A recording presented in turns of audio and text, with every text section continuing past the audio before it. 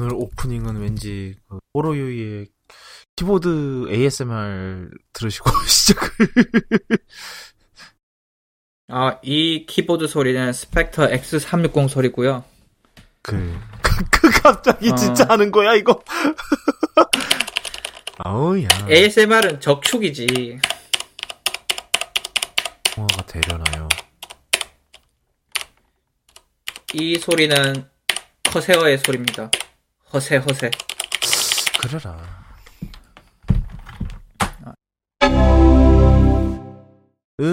시작을 해볼까 말까 해보죠. 뭐래냐. 하세요. 저희가 이번 주 저희 지금 설날인데 미국에 사는 사람들은 설날이 없기 때문에 사실 설날인 거를 이번 주에 알았어요. 전혀 그 명절에 대한 전혀 그 생각이 전혀 없습니다. 감각이 없다고요? 네네. 예. 새해 복 많이 받으십시오, 여러분. 네. 예, 그러네요. 설날은 그 말을 해야 되지. 이제 무슨 프로그램이에요? 그 말을 까먹어요? 미국 생활 너무 오래 하셨다. 프로그램이니까. 아메리카나이제이션? 뭐 어떻게 말해야 돼 이건? Americanization? 맞아요. 예.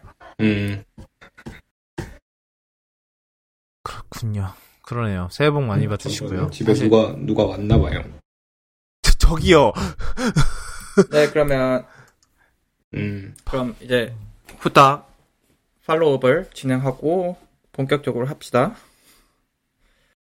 자, 그 첫 번째 이제 팔로우업을 먼저 할까 하는데 이제 팔로우업 이번에 또 저희가 피드백을 길게 받았어요. 이번에는 저희 지난주에 알파스타 얘기를 했었죠. 그 스타크래프트를 이제 사실상 이제 딥마인드가 스타크래프트를 훈련시킨 AI를 해서 이제 실제 인간 플레이어들이랑 대결을 했는데 거기서 이제 네.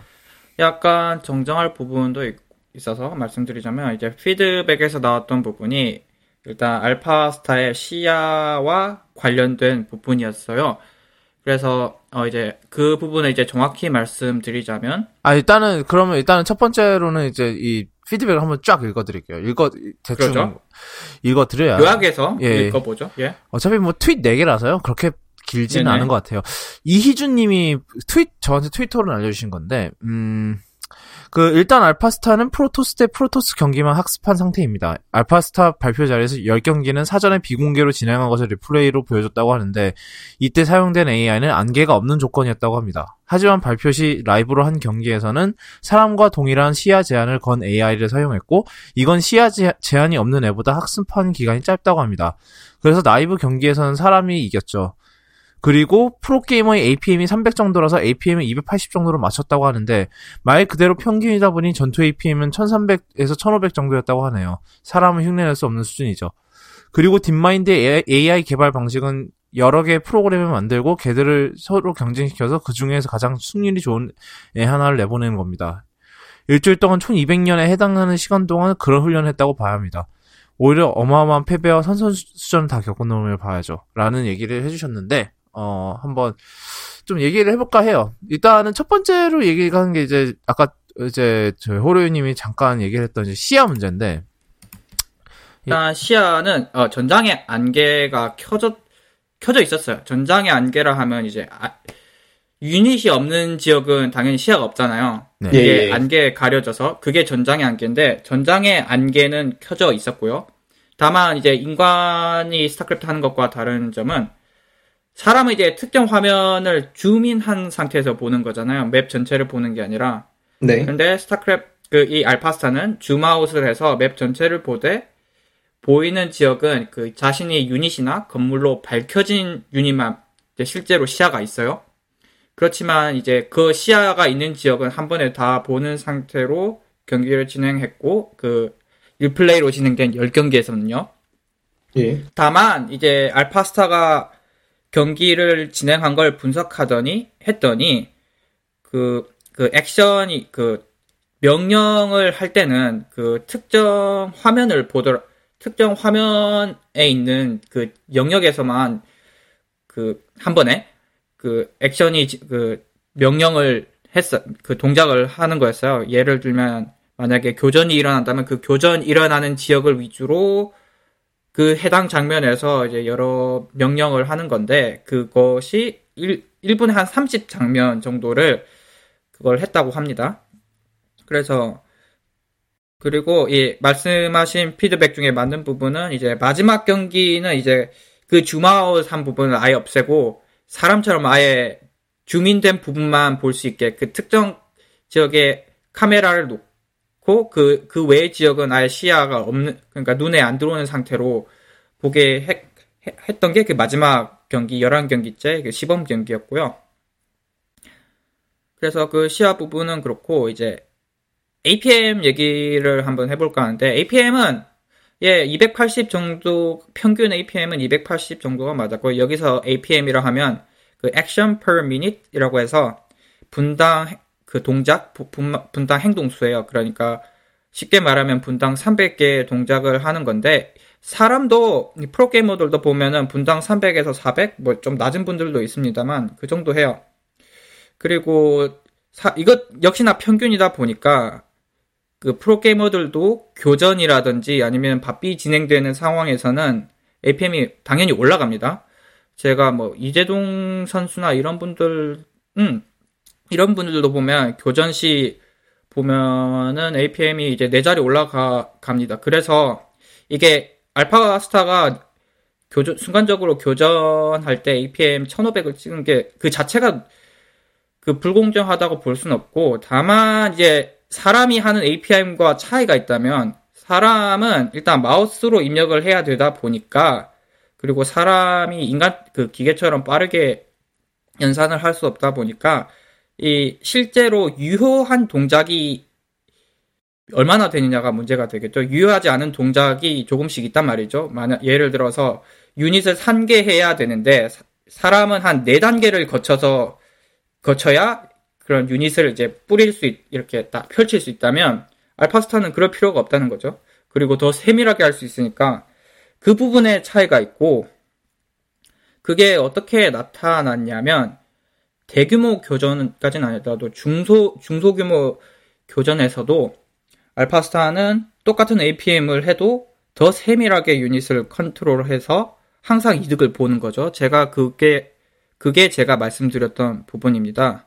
네네. 그리고 여기에서 잠깐 첨언하자면 제가 이제 그걸 봤는데 APM 분포도 그래프를 봤는데 저희가 이제 보는 평균 APM도 알파스타가 실제 그 붙었던 그 다른 프로 선수들보다 낮았을 뿐더러 그리고 이제 순간 APM으로 이렇게 그 계속 이렇게 분리해서 봤을 때 생기는 그 분포도가 있잖아요.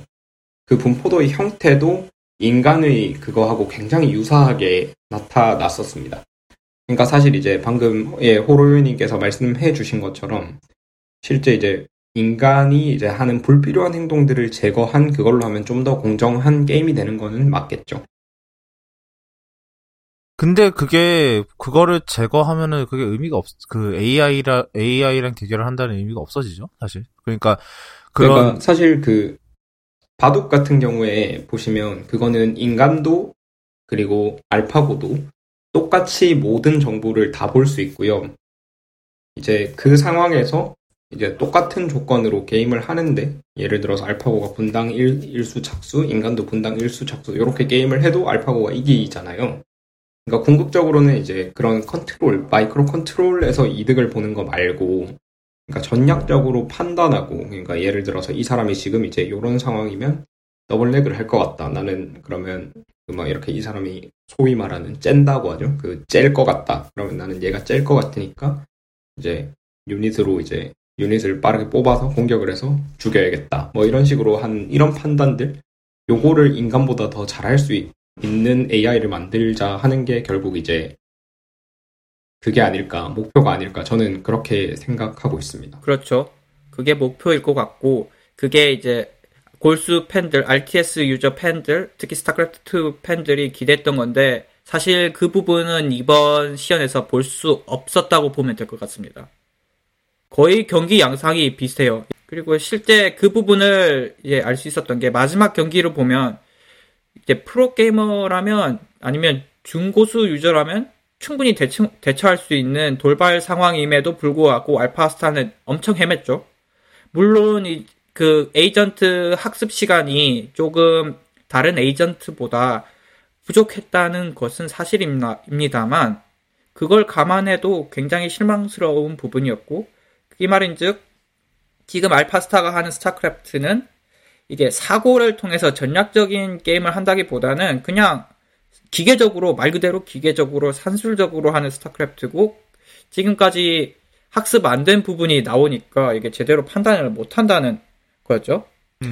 그러니까 그걸 보고 10대 0으로 졌지만 좀 실망스러운 부분인 거죠. 10대 1이었습니다만. 네. 저는 이제 근데 약간 이제 이걸 다르게 보는데, 알파스타라는 게, 그러니까 정확히 어떤 메커니즘을 갖고 있는지는 사실 아직 구글이 그 논문이나 이런 걸 퍼블리시 하지 않아서 제가 확실히 알 수는 없는데, 이제 그 부분을 좀 확인을 해야 정확하게 코멘트를 할 수 있겠지만 아마 그거는 지금은 이제 구글 관계자 말고는 모르는 정보일 테니까요. 이제 그냥 대략적인 그 강화 학습이 되는 과정이란 거를 대충 알고 이제 알파스타를 생각해 보면 저는 이게 굉장히 기술적으로 의미가 있는 그런 발전이라고 보고 있습니다. 그러니까 기술적인 측면에서 보면은 큰 발전이 있다. 예전의 AI들은 사실 예전에도 스타크래프트 AI 이런 것들이 있었잖아요. 그 대회도 있는 걸로 알고 있는데 예를 들어 세종대에서 있었죠. 맞아요. 그런 애들은 사실 이제 그 스크립트 기반으로 그러니까 요런 상황에선 요렇게 행동해라. 요런 상황에선 요렇게 행동해라. 요런 식으로 이제 짜여지는 그런 이제 친구들이었다고 한다면 알파스타 같은 경우에는 이제 어떤 목표를 가지고 이제 얘가 그러니까 사실 이게 아무것도 모르는 상태에서 출발을 했는지 아니면 슈퍼바이즈드하게 어느 정도 학습이 돼 있는 에이전트끼리 했는지 요거는 이제 달라질 수 있는데요. 어쨌든 간에 이제 얘의 실력을 향상시키는 요소가 사람이 이런 상황에선 이렇게 해라라고 하는 게 메인이 아니라 이제 얘가 직접 이제 얘랑 싸우면서 사실 이제 저희가 선택을 할 때 예를 들어서 스타크래프트를 한다고 선택을 할 때 당장의 선택이 당장에는 이득을 가져오지 않는 경우가 있잖아요. 예를 들어서 이제 확장을 먹는다 그러면 당장은 확장을 하면 그 커맨드 센터 짓는 400원이 손해고 그 커맨드 센터가 다 지어져서 거기 일꾼이 붙기 전까지는 걔는 이제 자원적으로 이득이 없는 행동인데 실제로 우리 프로게이머들은 그런 일을 한단 말이죠. 그렇게 해야 미래에 그게 이득이 되니까 이제 그런 거를 이제 그 가르쳐줘서 아는 게 아니라 애가 직접 게임을 하다 보니까 내가 이제 게임을 하다 보니까 이 상황에서 확장을 하는 게 당장은 손해지만 장기적으로 봤을 때 승률을 높이는 행위더라라는 걸 알고 그거를 학습해서 실제로 실행을 해가지고 프로게이머랑 뭐 이제 붙어서 이제 대등할 정도로 그러니까 아직까지 이제 그 조건을 제한해버리면 좀 모질라긴 하지만 그리고 푸프전밖에 안 된다는 그런 단점도 있고 이 정도가 됐다는 것 자체만으로 저는 굉장히 높게 평가하고 싶고 알파스타 논문이 퍼블리시 되게 되면 제가 한번 꼭 읽어서 푸드캐스트에서 그 내용을 한번 정리해드리는 걸로 하겠습니다. 네네네. 뭐 첨언하자면 아마 제 기억이 맞다면 이게 백지 상태에서 학습을 시작했던 걸로 알고 있습니다.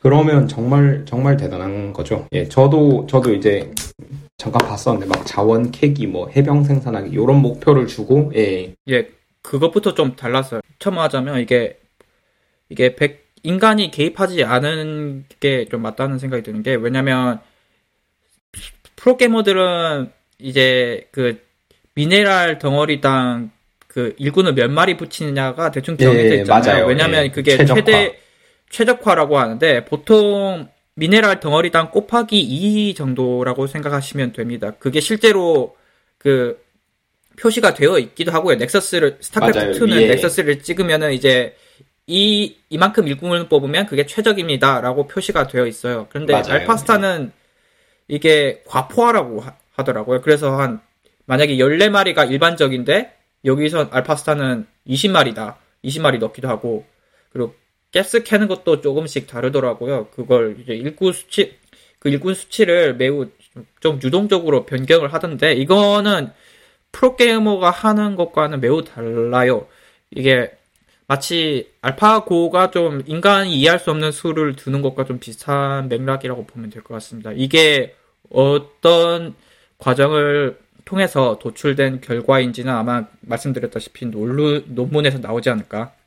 예. 그리고 이제 알파고 같은 게 사실 그리고 저희가 이제 좀 생각을 해봐야 될 게 알파고도 사실 이세돌이랑 대전하기 전에 네네. 판후이라고 유럽의 프로랑 먼저 대전을 하고 거기서 이제 전승을 했다.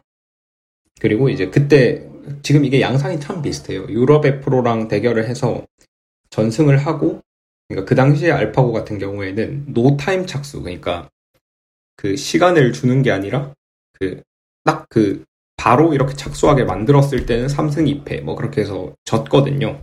진 건 아니고 이겼는데 몇 판을 졌어요. 파누이한테.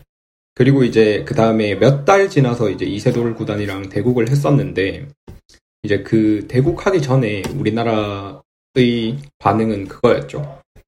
그러니까 그 파누이랑 대국한 기보를 이미 봤으니까 요거는 아직까지 이제 최정상급 프로 기사랑은 좀 거리가 있다.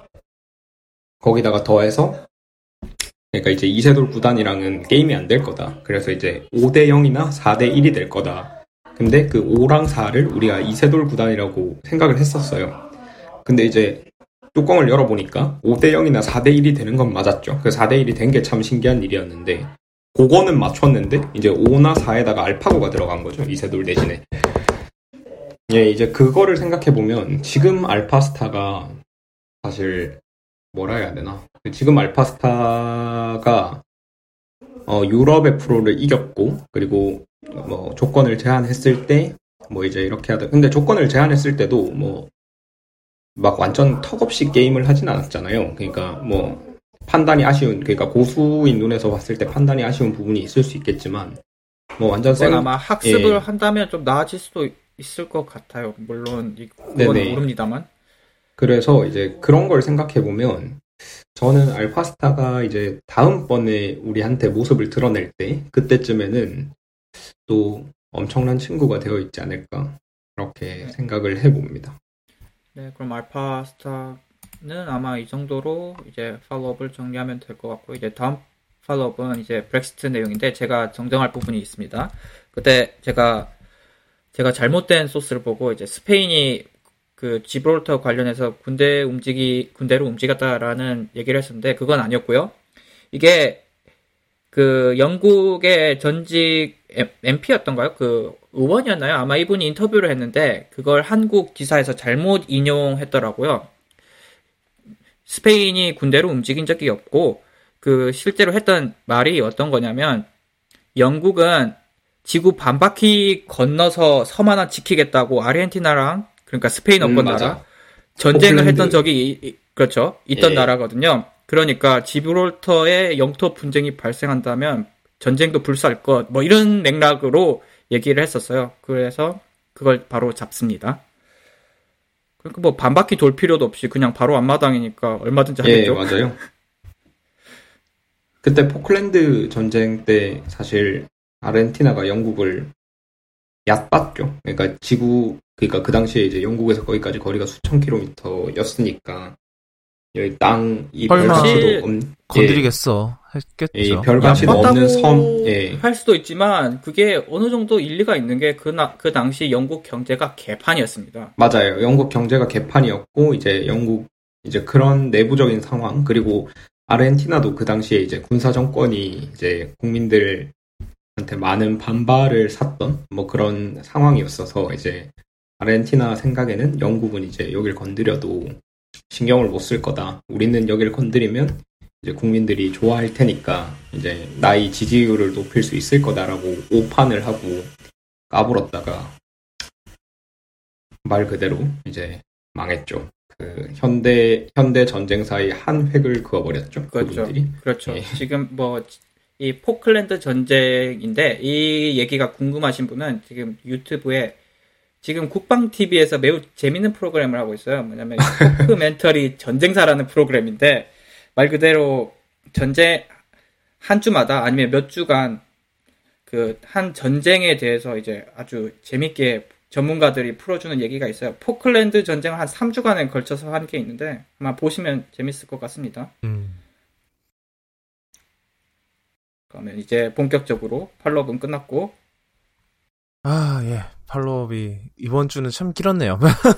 사실상 무튼 바로 이제 원래 하려던 얘기들을 하도록 하겠습니다. 일단 첫 번째는 이제 그 화웨이 사태에 계속되는 얘기인데 이번 주에 이제 그 미국 법무부가 이제 화웨이를 고소하겠다라고 얘기를 했어요. 이제 총 2가지에 관련된 그건데, 이제 첫 번째로는 이제 몇 번 다뤘었죠. 이란에 사실상 자회사를 설립해놓고 자회사가 아니라고 얘기하면서 몰래 화웨이 장비를 이란 쪽에 팔았다. 그거는 예전부터 저희가 예전에 이제 저희 CFO인 멍완저우가 이제 캐나다에서 체포되고 보석하고 그 얘기의 연장선 상인 얘기고요. 두 번째 혐의는 이제 미국 통신사인 티모바일에게서 그 직접 재산을 훔쳤다는 혐의도 받고 있는 걸로 알려져 있어요. 그래서 이제 여태까지는 그냥 이제 트럼프 정부에서 그냥 로비만 했었죠. 여태까지는 얘네랑 거래하지 마라, 그런 얘기만 했었는데, 이제는 아예 정말 대놓고 이제 형사고발을 까지 가는 그런 상황이 왔어요. 그래서. 이 사태가 이제 점점 심화되고 있는데, 이게 대한민국하고는 무슨 상관이 있느냐라고 생각할 수 있겠습니다만, 바로 영향이 있습니다. 바로 우리나라의 U+가 이미 화웨이 장비를 쓰고 있기 때문이죠. 쓰고 있고, 그리고 그걸 또 뭐라 그래야 되니? 두둔하고 있다 그러죠. 예. 그렇죠. 좀 그림이 안 좋은 게 전직 U+ 이사였던가요? 그분이 화웨이에 고문으로 들어가 있는 걸로 알고 있고. 그래요? 저런. 맞을 거예요. 아마 제가 그런 기사를 봤던 것 같은데, 잠시만요. 그거 아마 지금 찾아보도록 하고. 하여튼 그래서 이게 심각해요. 지금 이게 사실 이게 지금 더 이상 아무 일 아닌 것처럼 그러기에는 좀 지금 상황이, 그러니까 물론 이제 혹자는 이게 이제 무역 전쟁의 사실상 재물? 재물이라고 생각할 수도 있고. 그러니까 이제 이게 화웨이가 미국 쪽 재물이고, 이제 애플이 이제 중국 쪽 재물이고, 약간 그런 느낌인데, 지금, 실제로. 이게 제일 문제되는 부분이, 일단 화웨이 회사 구조를 보면, 영국이래. 중국의 군사 쪽 인사가 많이 개입되어 있고, 인공군, 투명하지도 않아요. 중국, 임원 쪽에 이제 중국군 출신 인사가, 정보장교 출신 인사가 대거 포진해 있고, 그 다음에 이제 이제 화웨이의 이제 내부 회사 이제 구조도 지금 잘 공개가 안 되죠, 사실. 그러니까 그런 상태에서는, 지금 화웨이가 기술적으로는 괜찮은 장비를 이제 적절한 가격, 꽤 괜찮은 가격에 이제 판매를 하고 있어서 여러 통신업체들이 좀 솔깃하는 게 사실입니다만, 대표적으로 U+. 그렇습니다만 지금 화웨이 구조를 보면 인공군이 개입되어 있고 그런 상황에서 이게 제대로 보안이 되어 있는지 아니면 이게 백도어는 없는지 확인을 할 수가 없는 상황이고 그런 상황에서 이런 식으로 혐의까지 추가됨으로써 앞으로 이제 화웨이 장비는 이제 미국이나 서방 세계에서는 더 보기 힘들어질 것 같아요.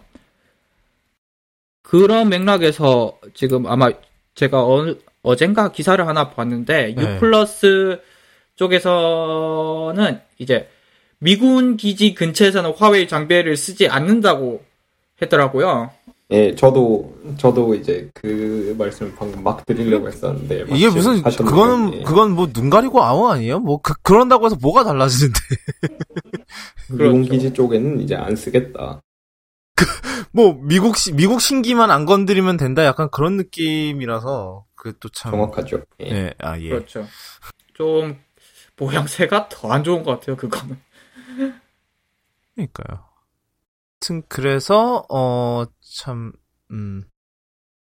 지금 현재 상황이 좀 그런 것 같아. 그러니까 화웨이한테 불리한데 이게 어떻게 보면 불리할 수밖에 없는 상황이 계속 이렇게 되는 것 같아요. 그래서 뭐 그러니까 그 막 유튜버들이 열심히 뭐 화웨이 제품 작년에 특히 이제 메이트 프로인가가 그 막 올해 스마트폰 휩쓸고 막 그랬을 때도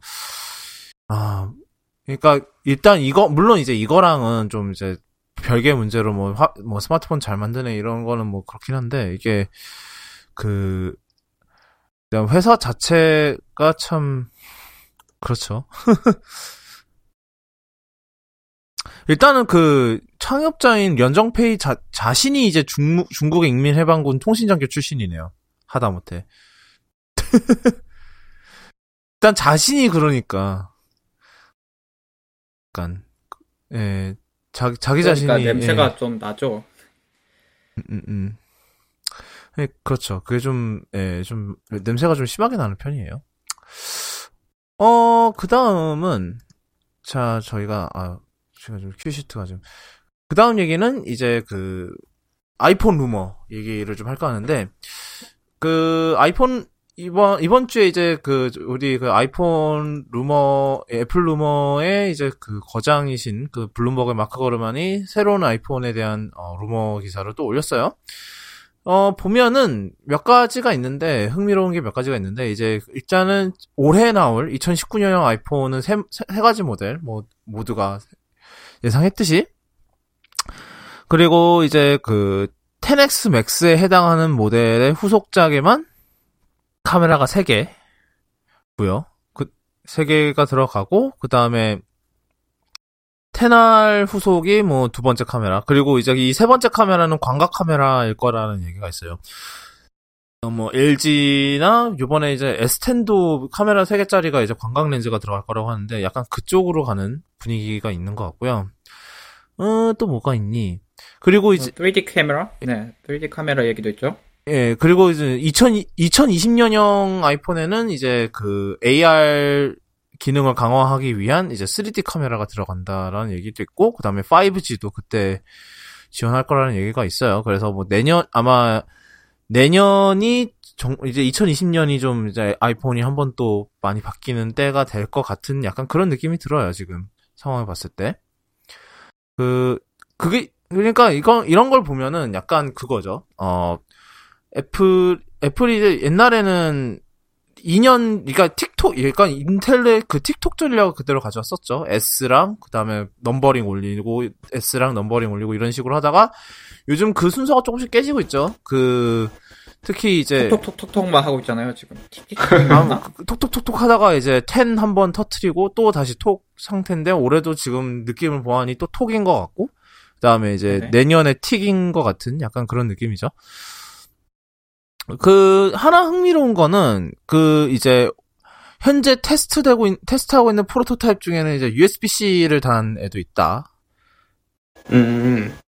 있겠죠? 네, 뭐, 출시하느냐 안 하느냐 문제겠지만. 이걸 가지고 되게 외신들이 굉장히, 거의 헤드라인이 이쪽으로 뽑더라고요. 올해 아이폰 USB-C 탑재한다고. 그래서, 사실 이게 기사 뉘앙스를 봤을 때, 가능성이 아주 그 정도로 높을 것 같진 않거든요. 그냥 테스팅만 하고 있다 그랬지 이게 뭐 확실히 들어간다는 얘기는 아직은 안 있는 것 같은데. 그렇죠. 왜냐하면 지금 테스트야 뭐 얼마든지 할 수 있죠. 지금 이 기사 대부분이 이제 카메라 얘기예요. 이제 2019년형에 들어가는 세 번째 카메라랑 그다음에 뭐 2020년형을 위해 테스트하고 있는 3D 카메라 관련 내용이 제일 많은데 사실 USB-C는 한 문단 들어가 있거든요. 한 문단 들어가 있는데 그거에 엄청나게 많이 그걸 하더라고요. 참 그게 좀 신기했어요. 물론 나온다면 만약에 진짜 USB-C를 달고 나온다면 카메라 하나 더 들어가는 것보다 파장이 더 크겠죠.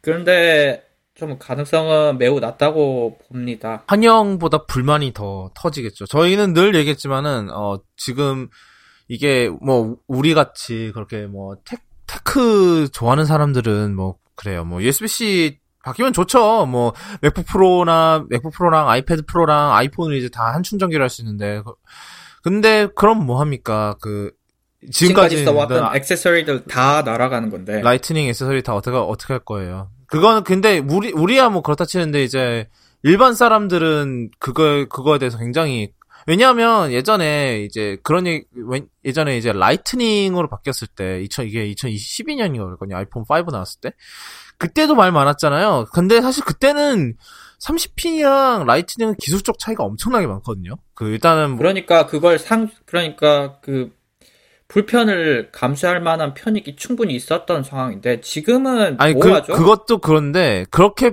그 기술적 편익이 충분히 있었던 상황에서도 그 당시에 사람들은 애플이 돈 갈취하려고 그런다라는 반응을 보였었어요. 그렇죠. 네, 근데 지금은 뭐 어차피 더하면 더하겠죠. 예. 그러니까 USB-C가 뭔지 모르는 사람들은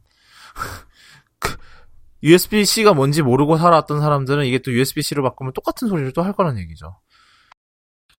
그렇겠죠. 지금도 좀 많아요. 지금도 보면 가끔씩 이제 사람들 만나면 이제 제가 닌텐도 스위치를 가져온다 했을 때 맥북 충전기로 닌텐도 스위치도 돼 이렇게 얘기하면 깜짝 놀랍니다.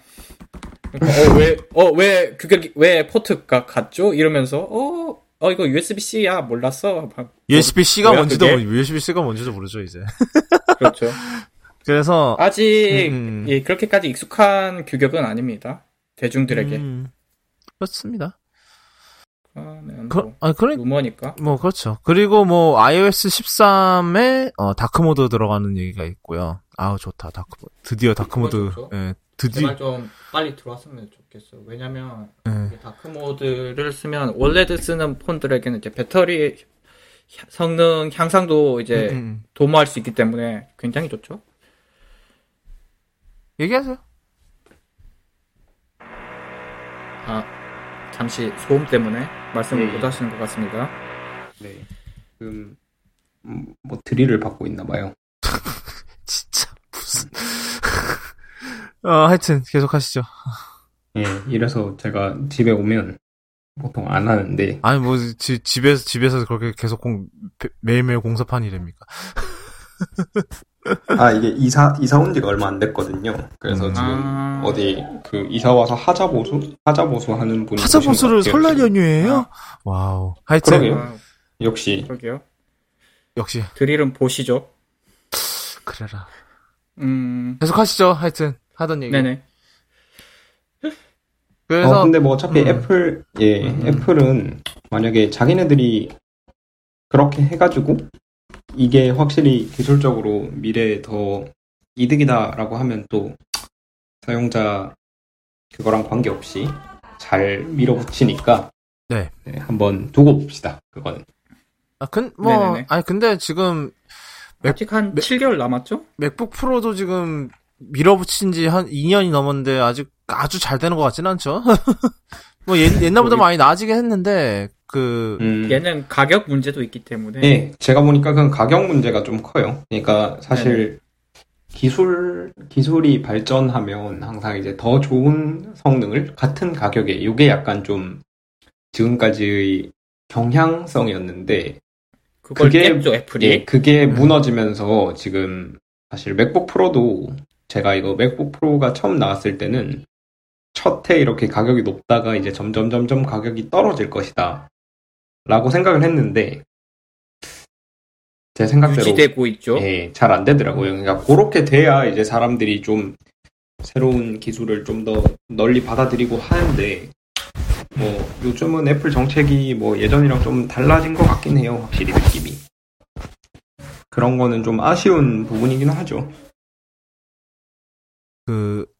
다음 얘기는 애플 루머 얘기인데, 이번에 애플이 약간 게임 구독 서비스를 준비하기 위해서 이제 게임 개발사들이랑 만났다라는 소식이 것 같은 경우는 이제 대부분의 이제 기사들의 뉘앙스가 이제 iOS 게임을 위한 넷플릭스 약간 그런 느낌인데 아마 진짜로 그런 식인 것 같아요. 이제 실제로 한 달에 얼마 정도를 내고 게임에 이제 iOS 게임 이제 무제한 접근권을 가지는 것 같아요. 그래서 뭐 이게 뭐 정확하게 어떤 방식의 이제 그런 뭐 조건을 제공하는지 이런 걸 지켜봐야겠죠. 뭐 제 생각에는 뭐 몇 가지의 뭐 이제 그 인앱 구매 이런 거는 뭐 공짜로 주고 뭐 이런 게 어느 정도 포함이 될 것 같은데, 근데 이제 그런 거죠. 뭐 여태 이제는 앱이나 이런 게 대부분 다 이제 구독 모델로 넘어가고 있고, 그 다음에 애플도 이제 그 앱스토어에서 구독을 굉장히 장려를 하고 있는 상황이고, 그렇기 때문에 이제 이거랑 이제 이제 그걸 이제 게임이랑 약간 좀 합치는 약간 그런 모양새인 것 같죠. 예. 이러면 좀 좋을 것 같은 게 어떤 게 있냐면 지금까지 앱들은 다 프리미엄이라고 하잖아요. 그래서 공짜는 공짜인데 약간 인게임 컨텐츠를 돈을 내야 좀 게임이 이제 플레이 할 만해지는 게임이 굉장히 많잖아요. 그게 좀 더 심해지면 이제 페이 투 윈이 되는 거고. 그렇죠. 그런 게임이 되는 경우가 많은데 그와 반면에 좀 한 번에 돈을 많이 좀 내고 한 $10에서 많게는 한 $20-30 내고 좀 오랫동안 할 수 있는 게임, 좀 괜찮은 게임도 있죠. 예를 들어 문명이라던가. 그런데 그런 게임은 문제가 뭐냐면 일단 좀 저항 심리가 생기는 거죠. 일단 그 처음 진입해야 되는 가격이 비싸니까. 맞아. 만약에 구매를 했다가 한 하루 이틀 하고 말 것 같으면 돈 낭비니까 네. 좀 시작하기가 꺼려지잖아요. 근데 만약에 이런 게임이 이렇게 구독으로 할 수 있게 된다면 이런 쪽으로 매출이 크게 늘지 않을까라는 생각이 듭니다. 그리고 이런 식으로 이런 좀 대작 게임들이 좀 힘을 받을 수 있을 것 같아요. 네, 좀 그렇게 됐으면 좋겠어요. 사실 예전에 이제 월정액 게임들 있었잖아요. 월드 오브 워크래프트나 예전에는 그러니까 우리나라에서도 월정액 게임들이 있었던 시절이 있었는데, 그러니까 뭐 리니지 뭐 이것도 옛날에 월정액이었던 것 같고, 그 바람의 나라 그것도 월정액이었던 것 같고, 그러니까 뭐 와우 포함해서 월정액 게임이 대세였던 시절이 있었는데, 이제 그 비즈니스 모델이 이제 졌다가 이제 좀 다른 형태로 이제 다시 부활하는 것 같은데, 사실 게임사 입장에서도 그렇고 유저 입장에서도 그렇고 월정액이 좀 저는 합리적인 그런 방법 중에 하나라고 생각해요. 게임사 입장에서는 사실 디아블로 같은 경우에는 한번 팔아먹고 나면 게임사 입장에서는 계속 이제 추가 수익은 나는데 비용은 계속 나가고, 반대로 이제 유저들이 예를 들어서 막 이거 해봤는데 나랑 별로 안 맞네 이러고 한 달하고 말 거면 한 달이면 좀 많이 했고, 뭐 며칠하고 말 거면 사실 유저들 입장에서도 방금 말씀해주신 것처럼 아까운 거잖아요.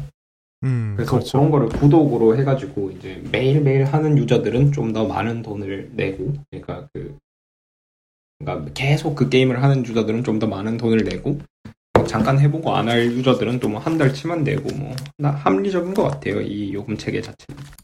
그러니까 트리플 A 게임이 이제 죽고 있었는데 이게 도입이 된다면 조금 나아질 것 같습니다. 물론 이제 아이폰이나 모바일 게임에는 아직 트리플 A가 그렇게 많지는 않습니다만, 트리플 A라고 하면 디아블로 같은 대작 게임들을 트리플 A라고 하는데, 이게 도입이 되면 아마 모바일 게임 쪽에서도 트리플 A 게임이 좀 어느 정도 활성화되지 않을까 싶습니다. 물론 맞아요. 이제 그리고 사실 물론 이제 그것도 있죠. 컨트롤러나 이런 거에 대한 문제를 극복해야 되는 문제는 언제나 남아 있죠. 그 문제는. 물론 이제 서드 파티 제품들이 활발하게 나오고 있습니다. USB-C가 아니라 라이트닝으로. 그래요. 그래서 아마 그쪽이 힘을 받을 수도 있지 않을까. 그러니까 이거를 표준화를 애플이 딱 해주고, 그리고 제가 보니까 애플이 요즘 컨텐츠 제작을 한다 그러잖아요. 그러니까 닌텐도처럼 이제 훌륭한 개발사들, 이제 애플 자체의 게임 개발 역량이 있는 건 아니니까 훌륭한 개발사들하고 손 잡아서 진짜 킬러 게임? 그러니까 사실 닌텐도 스위치 성공을 보면 알 수 있듯이 iOS 플랫폼도 킬러 앱의 역할이 굉장히 크잖아요. iOS 플랫폼도 만약에 닌텐도급의 킬러 앱을 갖춘다는 게 사실상 불가능하지만, 어쨌든 뭐 그 급은 아니더라도 그거 뭐 반 정도? 그것도 굉장히 힘들겠다. 어쨌든 간에 그러니까 그런 그거를 훌륭한 게임들을 애플이 이제 돈 많으니까 그 돈 때려 부으면서 걔네들 독립성을 완벽하게 또 지켜주고 그리고 또 애플은 또 그런 게임 그런 거 운영체제 자체를 설계할 수 있으니까 거기에 맞게 뭐 최적화나 그런 걔네들 요청받아서 그 작업도 열심히 해주고 이렇게 해가지고 그렇게 하면 이제 사실 iOS 플랫폼은 굉장히 매력적인 플랫폼이잖아요. 그 그렇죠. 성능도 최신 기기들 성능도 굉장히 좋고 그리고 인스톨 베이스가 일단 엄청나고 닌텐도 스위치처럼 이제 예를 들어서 애플이 뭐 표준화된 컨트롤러를 판다 뭐 그런 식으로 해가지고 딱 표준화를 시키고 이제 게임 제작사들한테 이제 돈을 줘서 그런 식으로 생태계를 좀 만들어주면 정말 좋을 것 같아요. 게이머 입장으로서도 저도 닌텐도 스위치 참 요즘 재밌게 하고 있기 때문에 네네. 저도 동감합니다. 그래서 사실 닌텐도 스위치 하다 보면 가끔 아쉬운 게 있잖아요. 이 기기 성능이나 이런 거에 대해서 여기 A12 칩이 들어가 있었다면 이런 생각을 한 게 한두 번이 아닌데 예 맞아요. 액정도 너무 그렇고 근데 1080p 하면은 그 칩셋이 못 버텨요. 그러니까 A12면 맞아요. 되겠죠. A12면 충분히 버텨내죠. 그러니까 사실 지금 10S Max가 디스플레이 굉장히 좋고 크기도 그러니까 왜 스위치가 그러냐면 마진 뭐 당연히 그렇죠. 그렇게 아니 뭐 스위치를 1000불짜리 그걸로 만들 것도 아니고 맞아요. 그러니까 그거는 이제 그렇게 못하니까 iOS가 매력적이라는 거죠, 약간. 근데 그러니까 이게 돌고 도는 거예요. 그러니까 애플이 뭐 아이팟 터치를 열심히 그 게임기라고 그렇게 했지만 사실 그쪽으로는 생각보다는 팬아웃이 잘 안 됐잖아요. 그리고 저는 이게 사실 좀 회의적이라고 보는 이유가 그 지금 현재 그 게임 시장의 양상이 너무 달라요. 그러니까 콘솔이나 뭐 스위치뿐만 아니라 PS4나 엑스박스 원 그리고 뭐 조금 마이너긴 하지만 PC를 위시로 한 이제 그쪽 이제 뭐라 그래 트리플 A급 시장이랑 그 다음에 모바일 게임 시장이랑 그러니까 네, 모바일을 대표로 하는 이거랑 너무 차이가 심해요. 근데 그게 이유가 이제 저희 옛날에 왜 디아블로 이모탈 때도 얘기를 했지만 그 차이가 크게 두 가지예요. 일단은 이 게임들을 접하는 사람들의 종류가 다르고 그러니까 정말 그 트리플 A는 정말 이 트리플 A 게임들을 이제 이 트리플 A 게임들 소식을 따라가면서 나는 얘를 6만 원을 주고 살 거야. 뭐 한국 59,000원인가요? 하여튼 59,000원을 주고 살 거야. 라고 마음을 먹고 59,000원을 내고 사는 사람들이에요. 사서 재밌게 게임을 하는 사람들이에요. 그 게임을 즐기는 거를 뭐 남들 뭐 뮤지컬 보러 가고 뭐 영화 보러 가고 이러는 거랑 똑같이 그렇게 문화 생활을 하는 사람들이에요. 게이머들은. 근데 이 모바일 게임의 타겟은 그냥 좀 스트레스 쌓여서 잠깐 핸드폰 켜서 그걸로 잠깐 게임하고 다시 끄고 그런 사람들이에요. 그러니까 전적으로 맞는 말씀이죠. 타깃층도 다르고 그다음에 이 게임의 유저 케이스가 달라요. 그러니까 이 유저 시나리오가 다른 거죠. 그래서 왜냐하면 트리플 A 게임들은 한 번 앉아서 최소 뭐 1시간, 2시간 이렇게 이제 소파에 앉아서 하는 거라면 이제 모바일 게임 같은 경우는 그냥 가다가 뭐 잠깐 버스에 잠깐 앉아서 심심할 때 잠깐 켜서 하고 근데 저는 심지어 그러니까 우리나라는 그래도 그나마 지하철에서 핸드폰이 터지니까 상관이 없는데 이 동네에서는 핸드폰도 안 터져서 역 지나가잖아요. 게임을 못 해요. 온라인 커넥션 끊겼다고 난리나. 아니 미국 사람들이 미국에서 개발한다는 그러니까 한국 아닌 나라에서 게임 개발을 하는 모바일 게임 개발을 하는 사람들 그걸 몰라요. 왜 온라인 커넥션을 왜 해놓는 거야? 뭐 하여튼 그거는 근데 딴 얘기고.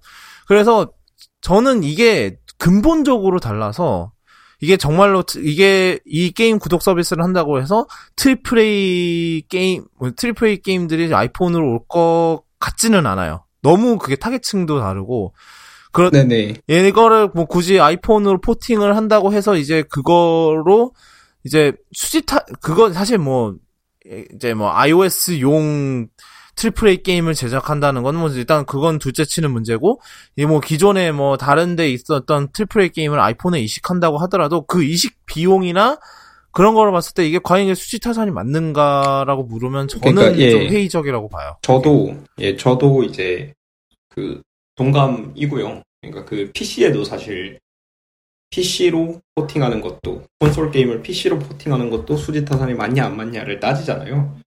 그래서 안 맞는다고 판단되는 경우가 이제 콘솔 독점으로 남아있는 경우고, 뭐 특히 트리플 A 같은 경우에는 방금 그런 현상이 일어나는 게 후도구님 말씀해 주신 것처럼 이제 타겟층이 달라서 그렇잖아요. 이제 PC가 인스톨 베이스가 엄청나게 크다지만 그 인스톨 베이스 중에 대부분은 게임용이 아니라 사무용으로 깔려 있는 거고, 실제로 이제 게임하려고 PC를 비싼 돈 들여서 사는 사람은 얼마 없다. 그러니까 그게 이제 통계인 거잖아요. 그리고 이제 PC를 가지고 게임을 하려는 사람들이 또 추구하는 그런 게임의 방향도 다르고, 그런 게 분명히 있기 때문에 이게 절대로 쉬운 도전이 아니고요. 굉장히 어려운 도전이고, 방금 말씀해주신 수지타산, 그 문제가 분명히 존재해요. 근데 이제 제가 아까 말씀드렸던 거는 그 수지타산을 애플이 맞춰줘야 된다. 만약에 그걸 성공을 하려면. 근데 뭐 이제 콘텐츠에 대한 투자라는 게 처음 그러니까요. 엄청나게 그 손해를 보고 이제 만약에 애플은 특히 후발주자니까 이걸 성공시키려면 지금처럼 이제 어정쩡하게 해서는 안 되고, 만약에 정말 이 서비스를 성공시키겠다라고 하면 그 콘솔 베이스 유저들을 자기네들한테로 끌어올 수 있는 그런 유인을 줘야 되는데, 제 생각에는 방금 말씀해주신 것처럼, 도구님 말씀해주신 것처럼 그게 자연적으로 될 것 같진 않고, 반드시 애플이 그 자기네들 많은 돈을 풀어서 개발사들한테 게임 개발비를 지원을 해주면서 그 문제를 풀어가야 될 거라고 봐요. 근데 그게 그렇게 했는데도 안 된 경우는 있어요. 그 대표적인 예가 그 윈도우 스토어라고 들어보셨죠? 그 돈을 뿌려도 안 되는 거.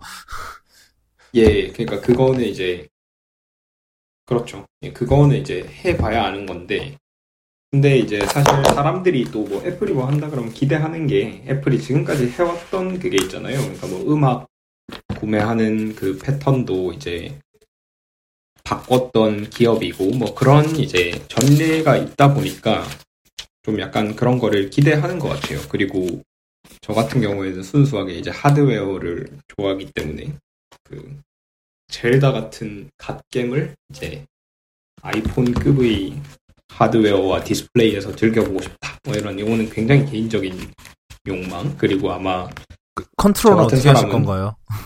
그것도 이제 애플이 만들어줘야죠. 조이콘 같은 걸.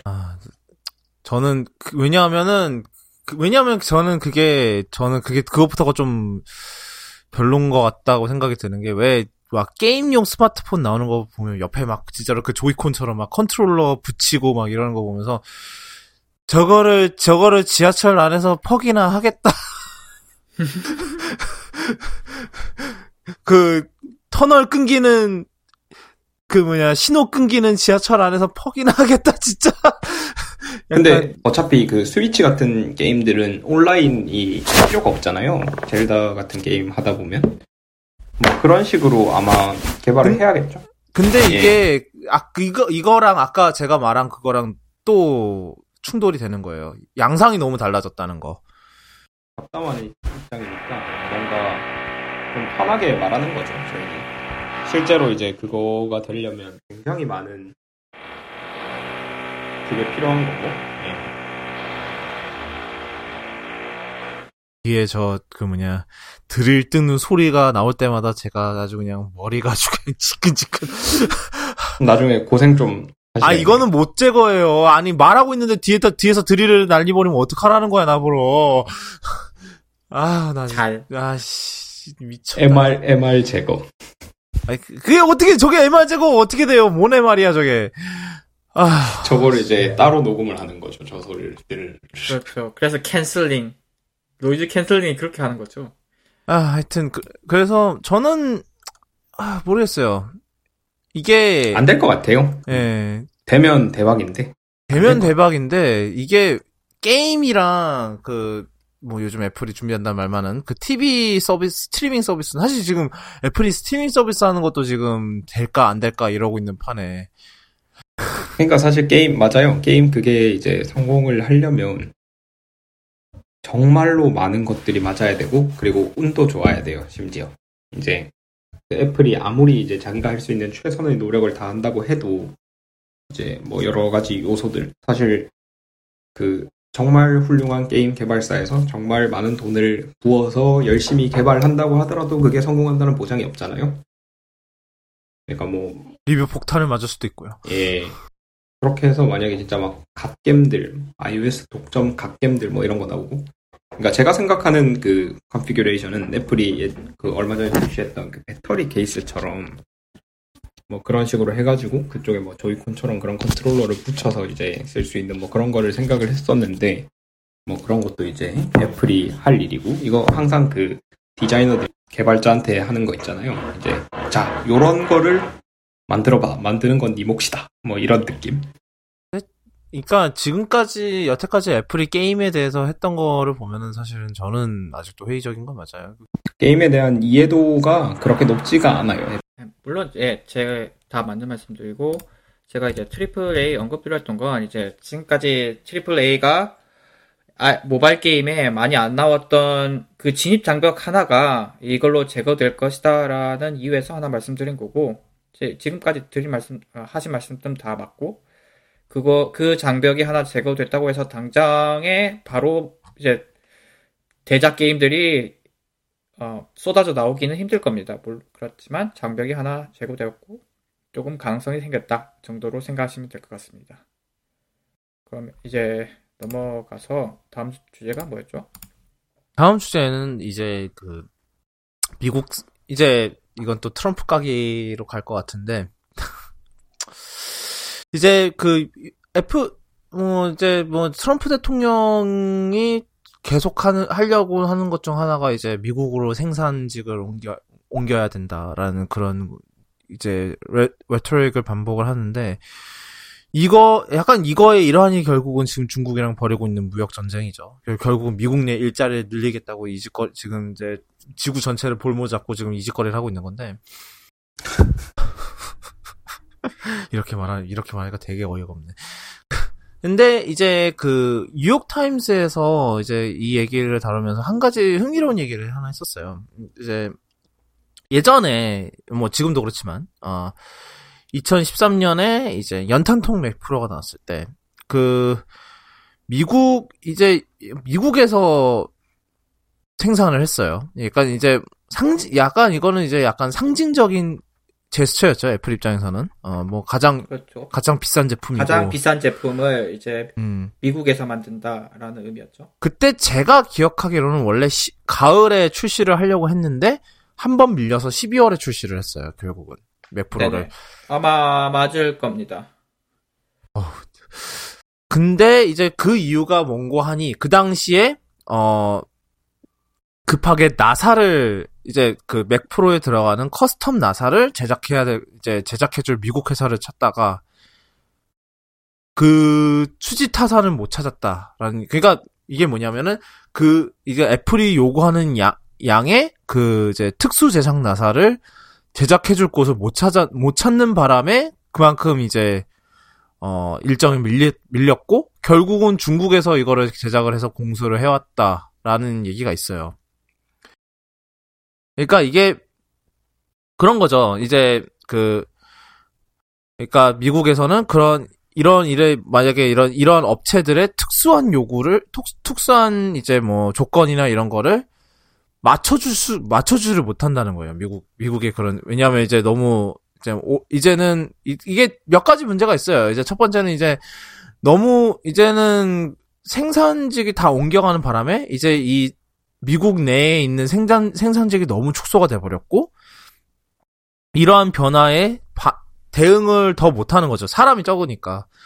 그러니까 그만큼 이제 그걸 바꾸기가 어려워지는 것도 있고, 그 다음에 뭐 인건비가 많이 드는 거, 그러니까 인건비가 너무 많이 이렇게 뭔가 이런 특수한 걸 하려고 그러면 인건비가 너무 많이 들어서 뭐 회사 입장에서는 이제 뭐 여기에다가 돈을 붓느니 그냥 해외에서 하고 말지. 약간 뭐 중국에서는 더 싸게 할 수 있으니까. 물론 이제 뭐 이런 뭐 중국의 인건비는 이게 과연 옳은 것인가라는 그런 얘기도 있지만 그거는 뭐 약간 논외로 할 얘기인 것 같고 그래서 이제 그런 거죠. 뭐 결국은 뭐 그래요. 뭐 정말로 이제 트럼프가 뭘 해서 어떻게 해서 뭐 진짜 아이폰을 미국에서 만들겠다고 뭐 애플이 결심을 한다 한들 이게 과연 물리적으로 가능한가라는 문제가 있는 거죠. 그러니까 1년에 뭐 이제는 2억대까지는 안 나오겠지만 그래도 1억대 이상을 파는 그 스마트폰을 과연 미국에서 전량 생산을 할 수 있을까? 당연히 못하죠. 못하죠. 택도 못해요. 지금 당장 제조 공장 하나 옮긴다고 될 문제가 아니기 때문에 서플라이 체인이 없는 거잖아요. 요즘 그 제품들은 그냥 공장에서 뚝딱 만들어지는 게 아니라 서플라이 체인 파이프라이닝 돼 있는데 그 체인 중에 하나만 미국으로 옮긴다고 뭐 되는 게 아니니까. 아니 일단은 그 서플라이 체인이라는 것 자체가 사실 그 아이폰을 만드는 공장에서 모든 게 만들어지는 게 아니고 다른 부품들은 다 또 다른 데서 또 공수를 해오는 거잖아요. 그래서 뭐 그 램은 삼성에서 만들고 뭐 플래시 삼성 도시바에서 만들고 뭐 칩은 TSMC에서 만들고 뭐 또 진동 모터 딴 데서 만들고 디스플레이 삼성 디스플레이에서 만들고 뭐 LCD는 LGD에서 받아오고 뭐 이건 난리잖아요. 그렇죠. 그런 게 다 이게 되어 있는데 만약에 캘리포니아로 옮긴다 칩시다. 그러면 이제 공수 비용이 더 드는 거죠. 그리고 그 각자 부품마다 관세 하나씩 물어본다고 생각해보세요. 아름답다. 그러니까 뭐 이게 사실 이 무역 전쟁이 별로 의미가 없는 게 어차피 그 부품에 관세 다 붙여버리면 어차피 정말로 그거는 수치상에 전혀 안 맞는 거거든요. 그래서 뭐 그래서 가져와 봤어요 이 기사를. 그래서 사실상 뭐 그 아이폰 뭐 그래 뭐 트럼프가 그런 것처럼 미국에서 만들면 되는 거 아니냐 막 그렇게 얘기하시는 분들도 있을 것 같은데 그거는 사실상 요즘 이제 경제가 돌아가는 것과 그런 거를 생각해 볼 때 100% 불가능한 물리적 차라리 중국에서 나가서 다른 나라를 갔으면 갔지 미국으로 오진 않아요. 제가 트럼프한테 하고 싶은 말입니다. 그러니까 제일 가능성 높은 데는 제가 보기엔 베트남입니다. 그렇죠. 베트남이 이제 이미 삼성은 베트남 공장 있지 않던가요? 제가 기억하기로. 삼성은 베트남 공장 있는 수준이 아니고요. 지금 아시는지 모르겠는데 베트남에 투자하는 나라 중에서 한국이 1위입니다. 한국이 제일 많이 투자하고 있고요. 그 중에 대표적인 회사가 삼성이고 삼성은 이미 베트남에 발을 깊게 들여놓고 있습니다. 그래서 뭐 제 생각엔 그래요. 미국으로 그러니까 그러니까 옛날에 맥 프로를 미국에서 미국에서 이제 조립을 했던 건 어차피 워낙 비싼 제품이고 그리고 이제 그만큼 이제 좀 미국에서의 생산 비용을 이제 그걸로 뭐 어느 정도 그걸 할 수 있으니까 이제 그걸 했던 거죠. 이제 애플 입장에서는 그래서 이제 맥 프로를 미국에서 그걸 했던 건데 아이폰은 그게 좀 사정이 다르죠. 맥 프로는 이제 애초에 그 프리미엄 제품이지만 물론 아이폰도 프리미엄 제품이긴 합니다만 그래도 더 많은 사람들이 쓸 제품인데 당연히 이제 그 애플 이제 맥 프로보다는 근데 이제 과연 이게 전혀 돈이 그냥 이거는 정말 대놓고 애플 보러 아이폰 팔 때마다 돈을 잃으라고 하는 거나 뭐 다를 게 없죠. 사실 생각을 해보면 그렇습니다. 그러니까 의미가 없어요. 이 무역전쟁 이런 거 해봤자 뭐 하는 거야 이게. 참 다 같이 죽고 있잖아요. 결론적으로 뭐 트럼프는 그 중국이 잘 나가는 걸 보느니 다 같이 죽는 걸 선택할지도 몰라요. 정말 그럴 것 같지 않아요? 그리고 뭐 정치 얘기일 수도 있습니다만 트럼프한테 투자한 유권자들은 좀 중국을 때리는 그 모습을 아주 좋아하고 있을 겁니다. 그렇기 때문에 맞아. 그러니까 중국을 때리는 모습, 않을 거예요. 중국을 때리는 모습을 좋아하긴 하는데 그것 때문에 자신들이 손해를 보고 있다는 사실 모르죠. 알았으면 투표 안 했겠죠? 그랬구나. 정치인들은 그 자기 유권자들을 대변하는 존재니까요. 어떻게 보다 보면 그게 이제 미국인들의 욕망을 투사하는 거죠. 뭐 트럼프 개인이 그러니까 막 미친놈이라서 그런다고 생각하기보다는 미국 유권자의 욕망이 투사되어 있다고 보는 게 제일 맞지 않을까. 네. 그렇죠. 정확히는 트럼프한테 투표한 한 40 몇 %였지. 그 사람들. 맞아요. 예. 그 사람들의 욕망이 투사되어 있는 거죠. 뭐 그러니까 만약에 그분들이 뭐 그런 욕망을 안 갖고 있었다면 트럼프가 애초에 당선이 안 됐겠죠. 예. 다양한 그게 있죠. 다양한 사정들이 있는 건데 그래요. 뭐 정치 얘기는 뭐 사실 지난 2주간 실컷 했기 때문에 당분간 자제를 하는 걸로 하도록 하고 그 다음 얘기는 이제 그 이번 주 지난 며칠 동안 있었던 그 페이스북과 구글 그리고 애플의 그 냉전 있었는데 근데 이거는 좀 이것도 좀 뭐 논란이 좀 있는 부분들이 있긴 해요. 근데 이제 좀 얘기를 해보면 일단은 그 페이스북이 뭐 일단은 이제 이게 언제 기사였더라 기억도 안 나는데 그 일단은 먼저로 이제 그 페이스북이 애플의 그 대기업용 이제 개발자 인증서를 이용을 해서 그 사실상 이제 월 20불을 주고 이제 그 동의하에 이제 그 이제 스마트폰에 이제 브라우징 히스토리나 아니면은 뭐 그런 개인정보라고 생각하시면 되겠죠. 그러니까 폰에 저장된 개인정보 그런 브라우징 히스토리나 이런 거를 싸그리 빼오는 그 앱을 설치하는 그런 거를 한 게 이제 폭로 기사가 있었어요. 근데 이게 뭐 일단은 그렇게 개인정보를 그렇게 뭐 모았다, 이거는 뭐 사실 페이스북이 늘 하는 짓거리니까 그건 놀랍지가 않은데, 문제가 되는 부분은 이제 그 애플의 이제 대기업 엔터프라이즈용 개발자 인증서를 이용을 했다는 건데, 이제 네네. 이거는 이제 좀 배경 설명을 좀 해드려야 될 것 같아요. 그 애플이 앱스토어를 통해서, 그러니까 이제 애플이 이제 뭐 iOS의 앱, 이제 iOS 서드파티 앱을 설치할 수 있는 방법이 크게 두 가지가 있어요. 첫 번째는 당연히 앱스토어고, 이제 우리 모든 일반인들이 사용하는 앱스토어고, 세 개구나. 두 번째는 이제 뭐 개인 개발자가 이제 최대 100개 이제 자신의 개발자 인증서를 통해서 이제 자기가 이제 자기가 등록한 기기들 내에서 테스트를 할 수 있는 게 두 번째예요. 그리고 요거에 이제 그 UDID 이런 게 다 그쪽 관련인데, 그쪽 관련이고, 세 번째가 이제 바로 그 엔터프라이즈 개발자 인증서인데, 이거는 이런 대기업 내에서 쓰는 사내 전용 앱을 설치하는 데 사용이 돼요. 그러니까 예를 들면은 뭐 삼성이나 하다못해 삼성 같은 이제 대기업 같은 경우는 당연히 사내 메신저, 뭐 그렇게 삼성같이 큰 기업이 슬랙을 쓰진 않겠죠, 설마. 뭐 사내 메신저라던가 아니면 뭐 근태 관리나 아니면은 뭐 기타 회사 내에서 필요한 앱 같은 거를 이제 그렇게 사내 배포용으로 쓸 수 있고, 이런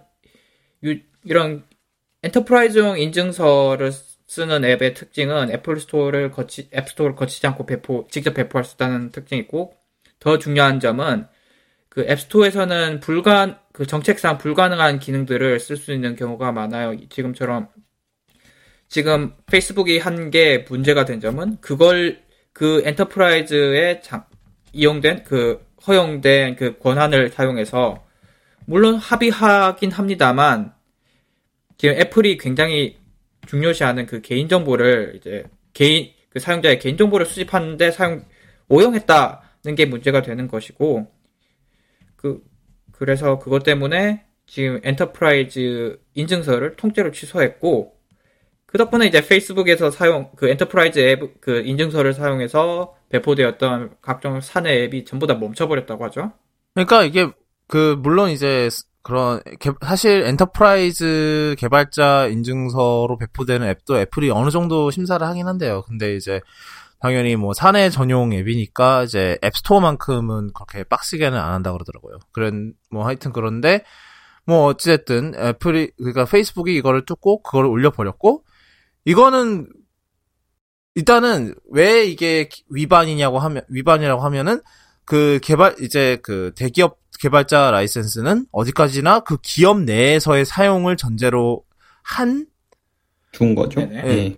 그렇죠. 그 전제로 하고 이제 그 인증서를 내어주는 건데 그거를 그러니까 회사 밖에 있는 사람들한테 배포를 할 때 썼죠. 그러니까 일단은 개인정보 이런 거는 물론 이제 개인정보 그거를 건드린 거는 그것도 사실 정말 큰 문제였다고 저는 봅니다만. 그래서 애플이 다음 날에 바로 그 페이스북에 그 이제 개발자 인증서를 이제 그 철회를 해버렸죠. 그래서 페이스북의 모든 사내 앱이 정지가 돼버렸죠. 그래서 그러니까 하다못해 진짜 페이스북 안에서 오늘 점심 메뉴 뭐지? 앱이 안 되네. 점심 메뉴가 없네. 이런 거 있고, 회사 내 통근버스도 안 된다고 하죠. 회사 내 통근버스 스케줄이 어떻게 되지? 이것도 모르네. 이렇게 되는 상황이 벌어진 거죠. 그리고 이제 회사 내부에서 페이스북 앱이나 인스타그램 이런 앱에 이제 그 베타 버전, 테스트하고 있는 사내 베타 버전도 다 스톱됐고, 그래서 난리가 났었어요. 근데 그것도 모자라서, 이게 이 기사를 처음 냈다는 데가 테크크런치인데, 그 다음 날에 테크크런치에서 이번엔 구글도 똑같은 짓을 하고 있더라라는 기사를 또 올렸어요. 그래서 다음 날엔 구글도 블락됐어요. 그래서 구글도 난리가 났는데, 근데 이게 그 태도가 좀 다르긴 했었어요. 이게 차이점이 좀 있다면, 페이스북은 당연히 그 페이스북의 그 PR 팀이 늘 그러하듯이 이 문제를 최소화하려고 굉장히 좀 이렇게 말 돌려가면서 뭐랬더라. 하여튼 우리가 그래서 그 기사를 폭로하니까 바로 그 앱 내렸습니다. 그냥 그렇게 하는데 애플 말에 따르면은 그 전에 우리가 먼저 내려버렸습니다. 라고 했어요.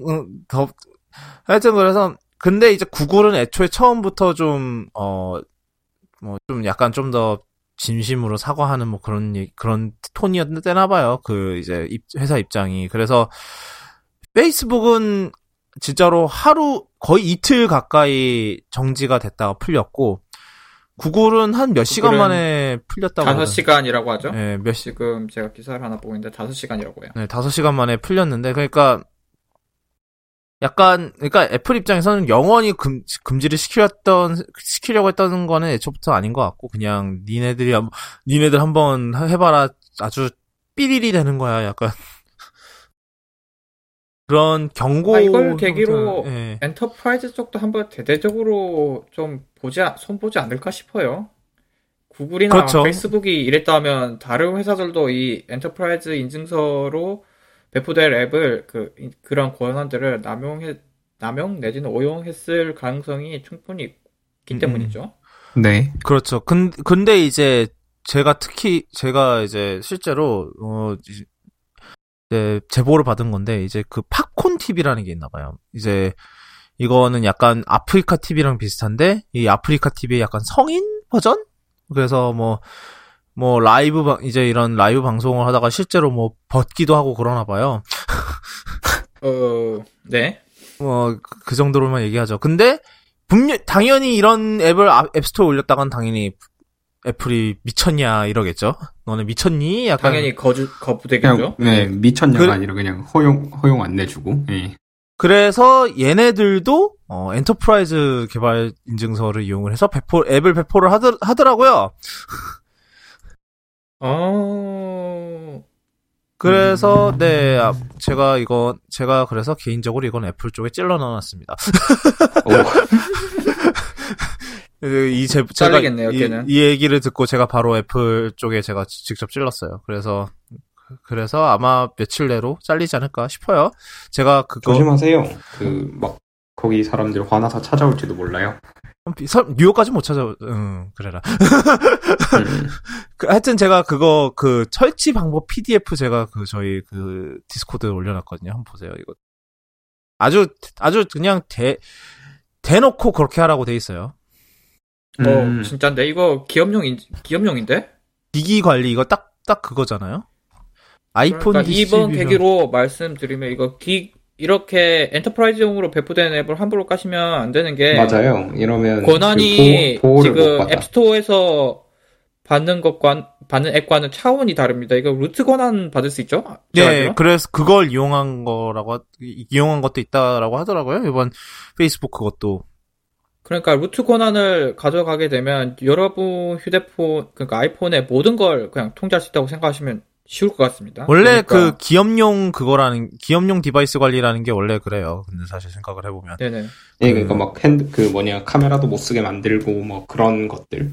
네, 그렇죠. 근데 iOS 가능하기 성격상 때문에. 그 정도까지는 그 정도도 할 수 있나? 예, 카메라 통제나 뭐 이런 기능들은 할 수 있더라고요. 제가 뭐 NVMe로 되지 않나요? 예, 위치 예전에 한번 뭐- 삼성 위치 그런 걸로 하나요? 위치 기반 이런 걸로 하나? 그게 뭐 어디 들어갈 때 뭐 이렇게 그러니까 그 띡 하면서 GPS로 아이폰을 위치 뭐 맞춘다든가 뭐 이런 건가요? 방식. 그게 그 어디 들어갈 때 그러니까 그 삼성의 그 앱을 켜서 이렇게 보여주면 그 보안 직원이 그 앱 그거를 실행을 시키고 뭐 자기만 아는 그 코드가 있나 봐요. 뭐 그걸로 실행을 시키면 그때부터 카메라가 다운되고요. 그 문을 이제 다시 빠져나올 때 이제 그 앱을 다시 보여주면 보안 직원이 그걸 해제해주면 이제 바깥으로 나오면 그게 풀리고 그런 식으로 그런 식으로 돌아가더라고요. 하는군요. 예. 그런 게 있는데 왜 저는 이제 고작 몇 년 전까지만 해도 삼성에 다니는 제 친구는 왜 맨날 카메라 스티커 붙인다고 맨날 이렇게 불평을 했는지 모르겠네요. 그렇게 하고 스티커까지 붙여요. 뭐야 그게! 이중. 그 마크 저커버그도 그 여기 이거 맥에다가 이거 붙이고 다니잖아요. 이거는 야 보안 정책상 당연한 부분이라고 생각해요. 그거는. 그러니까 뭐 혹시나 불 모르니까. 완전할 수 있으니까 혹시 소프트웨어란 건 혹시 뚫으셨을까봐 막 이런 건가? 그럴 수도 있고 뭐 자기네들이 뭐 실수로 뭐 잘못해서 버그로 이게 켜지거나 뭐 할 가능성도 배제할 수 없으니까 그러니까 물리적으로 막는 것만큼 못하죠. 물리적으로 막아버리면 뭐 네. 할아버지가 와도 그러니까 할 수가 소프트웨어는 없으니까. 답이 없죠. 그러니까. 저한테 맨날 불평을 했어요. 카메라 막혔다고 뭐 저쩌고. 하여튼 하여튼 그래서 이게 사실상 그런 논란이 있어요. 그 논란인 부분은 이제 이렇게 이렇게 혼자서 이렇게 철퇴를 이제 기업 하나가 이렇게 이런 엄청난 결정권을 가지고 있다라는 게 무섭지 않냐라는 그런 의견이 있더라고요. 근데 이거 명백한 약관 위반인데 할 말 있나요? 그러니까 다른 회사들이? 약관 위반은 이게 약관 위반을 한 게 있는데 일단은 이러한 막강한 권력을 가지고 있다라는 걸 보여준 거 자체에서 이제 경각심을 가져야 된다라는 그런 게 있는 거죠. 그러니까 조져버릴 수 있다. 그러니까 이거 지금 이번에야 당연히 그렇게 했지만 이거를 이제 애플이 흑화를 해서 그렇게 되면은 다 좆대라 이러면서 다다다다. 그럴 수도 있다라는 우려군요. 그거는 지켜봐야 될 문제입니다만, 지금 두 문제된 회사는 확실히 그냥 빼도 박도 못할 그 잘못을 하고 있었기 때문에, 그렇게까지 애플이 내 맘대로 권력을 휘두르다라고 하긴 힘들 것 같고요. 예, 물론 이번 그게 문제는 아닌 것 같고, 그거보다 좀 더 추후에 또 이런 일이 발생했는데, 좀 예. 논란이 생긴다. 그러면 이제 좀 생각해봐야 될 것 같습니다. 지금은 확실히 페이스북이나 구글이 오용하고 있었고, 그걸로 개인정보를 수집하고 있었기 때문에, 이거는 애플에게 비난을 할 건 아닌 것 같습니다. 그렇죠. 그거는 그냥 당연한 그게 이제 얘기죠. 예. 걱정, 이제 우려의 그런 거겠죠. 약간. 그래요. 그래서 이게 되게, 그래서 제가 이제 그래서 트위터에 썼던 이미지가 있는데, 이제, 주라기 공원에 이안 말콤 박사님이 하신 그 명언을. 과학자들은 이게 되나 안 되나만 너무 신경 쓰는 나머지, 이렇게 해도 되나라는 문제를 생각하지 않았다. 이건가요? 네, 그렇죠.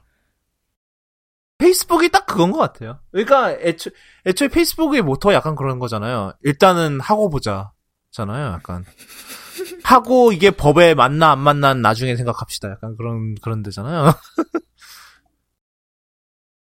일리 있네. 있나? 그래라.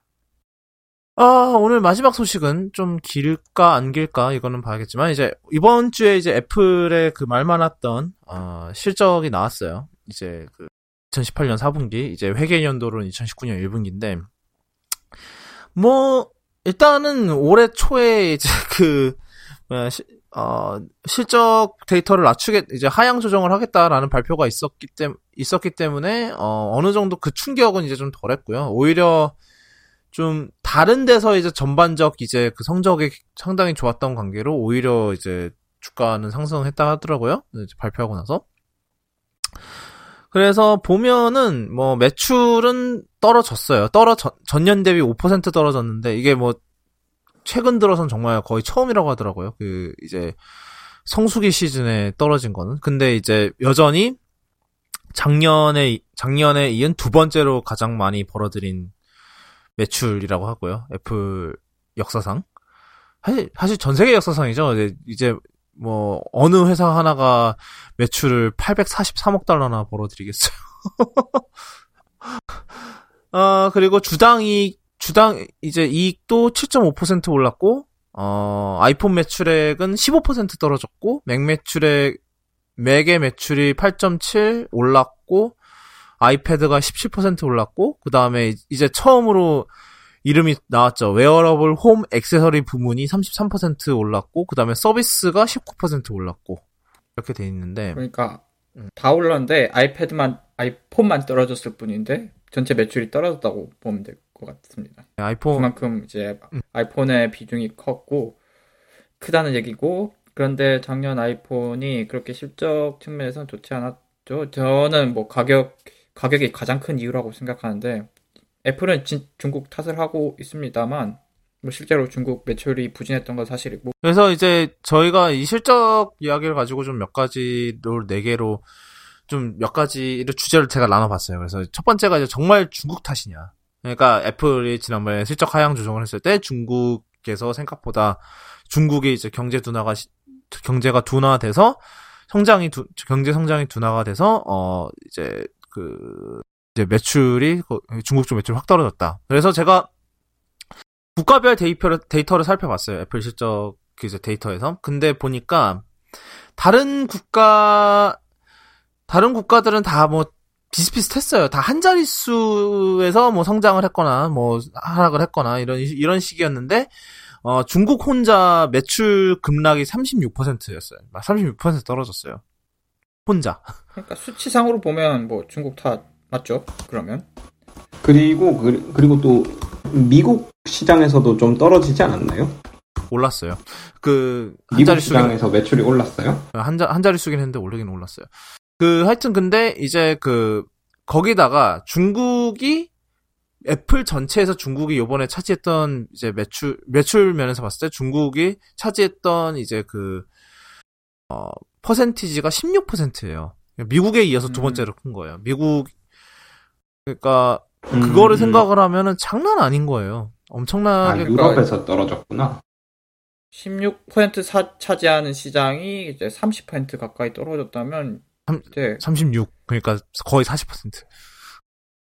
그렇죠. 네, 그래서 그만큼 그랬기 때문에 사실 중국 탓이었다고 하면 할 수 있어요.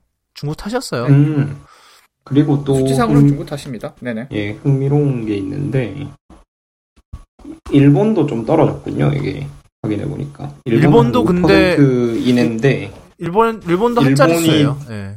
예, 일본이 떨어지고 그리고 이제 레스트 아시아 퍼시픽 우리나라가 포함되어 있는 레스트 오브 아시아 퍼시픽 부분이 성장했어요. 그때 실적 그때 뭐 하향 조정한다고 발표했을 때 실제로 많이 성장했다라는 국가 뽑은 거 중에 한국이 들어가 있었어요. 한국, 예. 네. 그래서 이제 재팬이 항상 제가 봤을 때 레스트 오브 아시아 퍼시픽보다 매출액이 낮았는데요. 이번 분기에 레스트 오브 아시아 퍼시픽 부분의 매출이 재팬을 넘어섰습니다. 근데 꽤 재밌는 차이가 게. 큰 것 같던데 아닌가요? 그 작년에는 7,200대 6,800이었는데 올해 6,910대 6,928로 거의 똑같아졌어요. 근데 뭐 한 나라에서 그렇게 한다는 거 이거 좀 사이즈 맞아요. 차이, 예. 사이즈 차이. 아마 이 레스트 오브 아시아 퍼시픽에는 한국, 호주 그리고 뭐 동남아, 뉴질랜드, 동남아는 크진 않을 테니까 한국, 호주가 아마 레스트 오브 아시아 퍼시픽에서 큰 그거를 차지하고 있을 것 같은데 일본이 그렇게 생각하면 엄청나게 애플이 많이 팔리는 거긴 하죠. 그죠. 일본 내에서 애플의 점유율이 꽤 높기도 하죠. 네. 아이폰이 엄청 잘 팔리잖아요, 거기. 네네. 그래서 그게 그러니까 이번 실적적으로 봤을 때 확실히 중국 탓이 맞았어요. 그러니까 좀 이따가 얘기를 하겠지만 이제 아이폰의 성장이 둔화된 거는 당연히 애플도 어느 정도 예상을 하고 있었던 부분이 있었던 것 같은데 하필이면 거기에 중국까지 겹치면서 이제 예상보다 많이 안 나온 그런 상황이 벌어진 것 같고 두 번째 중국에서 왜 안 팔렸나를 생각해 보면 두 번째 이유랑 연관을 지을 수 있을 것 같아요. 그런 건지는 모르겠는데 일단은 해봅시다. 일단 두 번째 쟁점은 이제 아이폰이 정말로 비쌌나 이번 아이폰이. 그러니까 이제 이번 아이폰 XS랑 XS 맥스랑 이제 XR이 너무 비쌌나라는 그게 있는데 개인적으로 저는 이게 중국이랑 아주 크게 연관은 없다고 생각을 해요. 이게 왜냐하면은 물론 이제 그게 어느 정도 중국 내에서도 영향을 주긴 했겠지만 지금 이제 아직 데이터가 완전히 나오진 않은 걸로 알고 있지만 이번 분기에 스마트폰 관련 이제 판매량이 처음으로 떨어졌다고 처음으로 거의 전반적으로 떨어졌다고 그랬어요. 네네네. 그러니까 그러니까 전반적으로 이제 그게 있는 거죠. 그러니까 굳이 이게 뭐 아이폰이 비싸서의 문제라기보다는 제 생각에는 이게 전반적으로 스마트폰 시장의 그건 거긴 한데 일단 여기서 스마트폰 시장이 얼마나 줄었죠? 아직 저도 그때 데이터를 제대로 보진 못했는데 근데 이제 전반적으로 스마트폰 시장이 줄어드는 이유 자체가 스마트폰 시장에서 큰 역할을 하고 있던 애플의 기조 변화 때문에 줄어든 걸 수도 있으니까. 근데 그 물량 면에서 봤을 때 제가 생각하기에는 그게 뭐지? 애플이 그렇게 크게 4.9%가 떨어졌구나. 전체 시장보다 애플이 더 크게 떨어지긴 한 것 같아요. 자, 딱 여기 돼 있어요. 중국 이제 전반적으로 이제 5% 정도 4.9% 떨어졌는데 중국이 그 중에서도 10% 떨어졌대요. 네, 이게 중국 경제랑도 생각해 볼 수 있을 것 같아요. 왜냐면 지금 중국 경제 성장률이 계속해서 조금씩 떨어지고 있는 상황이고, 이 와중에 찬물을 확실히 끼얹어준 게 이제 무역 전쟁이고요. 그러니까 자연히 중국 소비자들의 구매력이 약화되고 있는 마당이고, 이제 그게 그 스마트폰 시장에도 영향을 끼쳤다고 봐요. 10% 정도면 확실히 연관지어서 볼 수 있다고 생각합니다. 이 와중에 아이폰의 평균 가격이 다 올라버렸어요. 그러니까 이게 절대적으로 비싸냐, 뭐 이걸 떠나서 이제 상대적으로 비싸냐, 기능에 비해서 비싸냐를 떠나서 이제 절대적으로 올라버렸으니까 중국인들 지갑에 있는 돈을 이제 쓸 수 있는 돈을 줄어들고 있는 와중에 올라버렸으니까 자연히 살 사람이 못 사게 되는 거고, 뭐 이 와중에 뭐 팅콩 말대로 배터리 교체 서비스까지 하겠다. 이번에는 배터리 교체하고 말아야지 하는 소비자들도 늘어났을 거고, 이게 다 복합적인 겁니다. 복합적인 거고, 이거 앞으로도 계속 이렇게 지속될 것 같습니다. 아마 중국 쪽에서 가격을 낮추지 않는 한, 아니면은 중국 경제가 다시 살아나지 않는 한 아마 성장을 기대하기 어렵지 않을까 싶어요. 제 개인적인 생각에는.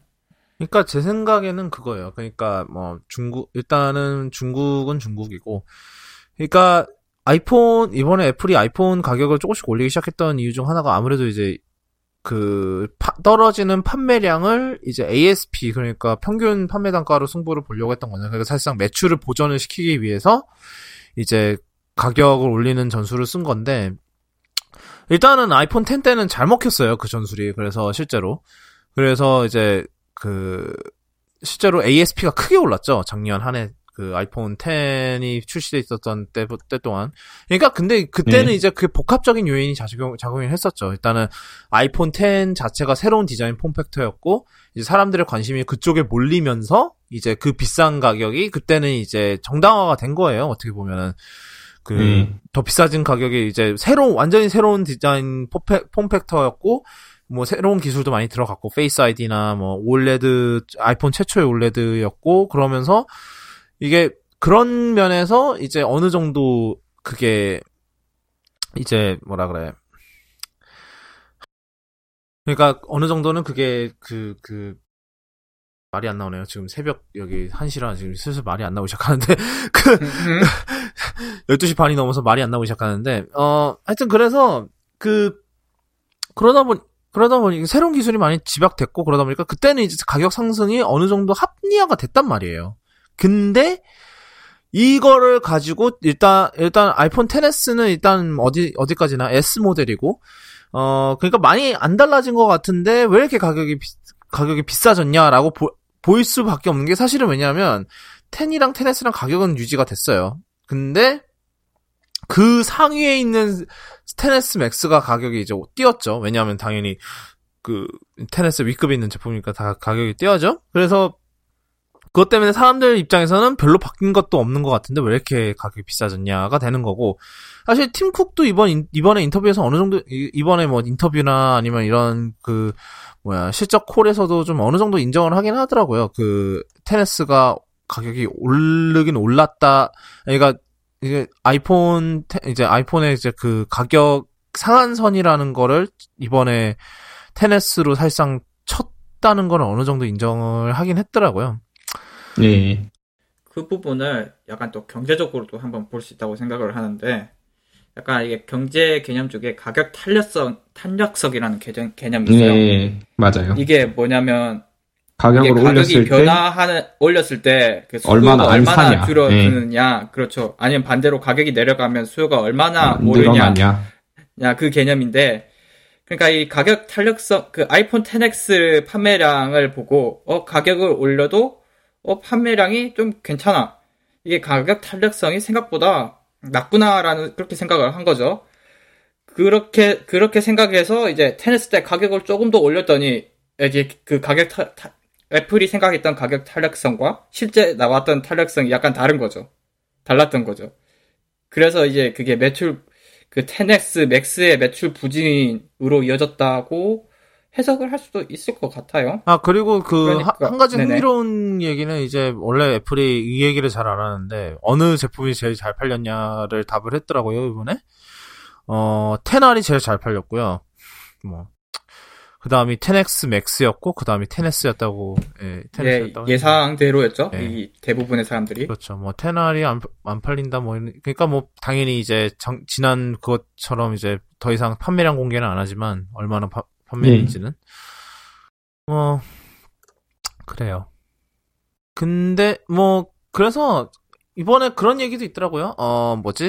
미국 외에 일부 해외 지역에서는 가격을 낮출 거라고 얘기를 하더라고요. 이게 뭐냐면, 원래는 애플의 가격 정책이 이제 달러 통화에 그걸 따라서 가는데, 그러니까 이번에 이제 미국 외 지역에서의 아이폰 가격이 지나치게 오른 이유 중 하나가 이제 달러가 지나치게 강세가 되면서, 그거에 맞춰서 가격을 올리다 보니 그렇게 됐다라는 얘기도 있더라고요. 그래서, 이번에 이제 마진을 좀 포기해서라도 가격을 좀 낮추는 방향으로 이제 아이폰 가격 정책을 조정을 하겠다. 그러니까, 이런 얘기인 거죠. 사실상 웬만해서 이제 각 통화에 맞게 이제 가격을 책정하겠다. 유동적으로 책정을 하는 거죠. 그러니까 예전에는 이제 새 모델이 나왔는데, 미국에서 달러화 가격이 같더라도 달러가 그새 환율이 너무 뛰어버려서 얘도 가격이 덩달아 뛰어버렸네? 약간 그런 상황이 있었는데, 이제는 그런 거를 최소화하는 방향으로 이제 가격 책정을 하겠다라는 그런 얘기를 하더라고요. 그러니까 이런 정책들을 봤을 때 어느 정도 이제 상한선을 이번에 친 거죠. 아이폰 가격 자체는 이게 사실상 한계고 아마 여기서 유지가 되려면 유지를 할 수도 있겠지만 여기서 더 이상 오를 것 같지는 않아요. 이제 더 이상 애플이 어느 정도 이제 재고를 하겠죠. 이 거에 대해서. 그래서 뭐 그래요. 마진 얘기가 나와서 말인데 오늘 흥미로운 걸 봤어요. 흥미로운 얘기를 들었는데 이제 이제 여기 저희 디스코드에도 아까 붙였었는데 애플 TV가 좀 비싸잖아요. 애플 TV 4K가 180불인가 뭐 이런데 마진이 없다고 해요. 거의 사실상 단가를 맞춰서 팔고 있고 그다음에 홈팟도 350불로 비싸다고 하는데 네, 홈팟도 마진이 거의 없는 제품 중에 하나죠. 아니요, 오히려 잃고 있대요. 예, 그러니까 홈팟은 엄청 싸게 판다고 얘기는 들었어요. 한 대 만들 때마다 손해 보면서 판다고 하네요. 그리고 아마 에어팟도 아마도 마진이 거의 없는 제품 중 하나일 거라고 하는데. 맞아요. 예. 괜히 잘 팔리는 게 아니에요, 에어팟이. 그래도 비싸다고 하는 사람은 비싸다고 하니까요. 뭐, 이제, 사람마다 이제 그게 다른 건데, 이제, 가격대 성능으로 따졌을 때, 그렇죠. 에어팟은 진짜, 굉장히 훌륭한 제품이죠. 에어팟은 제 개인적으로 딱 하나 단점이, 배터리 닳는 속도가 그러니까, 오래 쓰면 쓸수록, 배터리 수명이 진짜로 제일 빨리 줄어드는 것 같아요. 아이폰보다 이건 줄어드는 속도가 훨씬 빨라요, 얘는. 그러니까 어쩔 수 없죠, 뭐. 코드리스 제 배터리를 극한적인 환경에서 계속 몰아서 하는 제품이다 보니까 그건 어쩔 수 없는 부분인 것 같은데. 네, 그건 저도 좀 아쉽습니다. 제 것도 요새 좀 빨리 닳는 것 같아요. 저는 오른쪽을 교환 받았거든요. 작년 한 12월쯤에 오른쪽이 왼쪽보다 배터리 닳는 속도가 너무 빠른 거예요. 그래서 그래서 애플 스토어에 들고 가서 얘기를 했더니 실제로 한 30초 동안 잠깐 뺐는데 그새 3%가 날아버리는 거예요.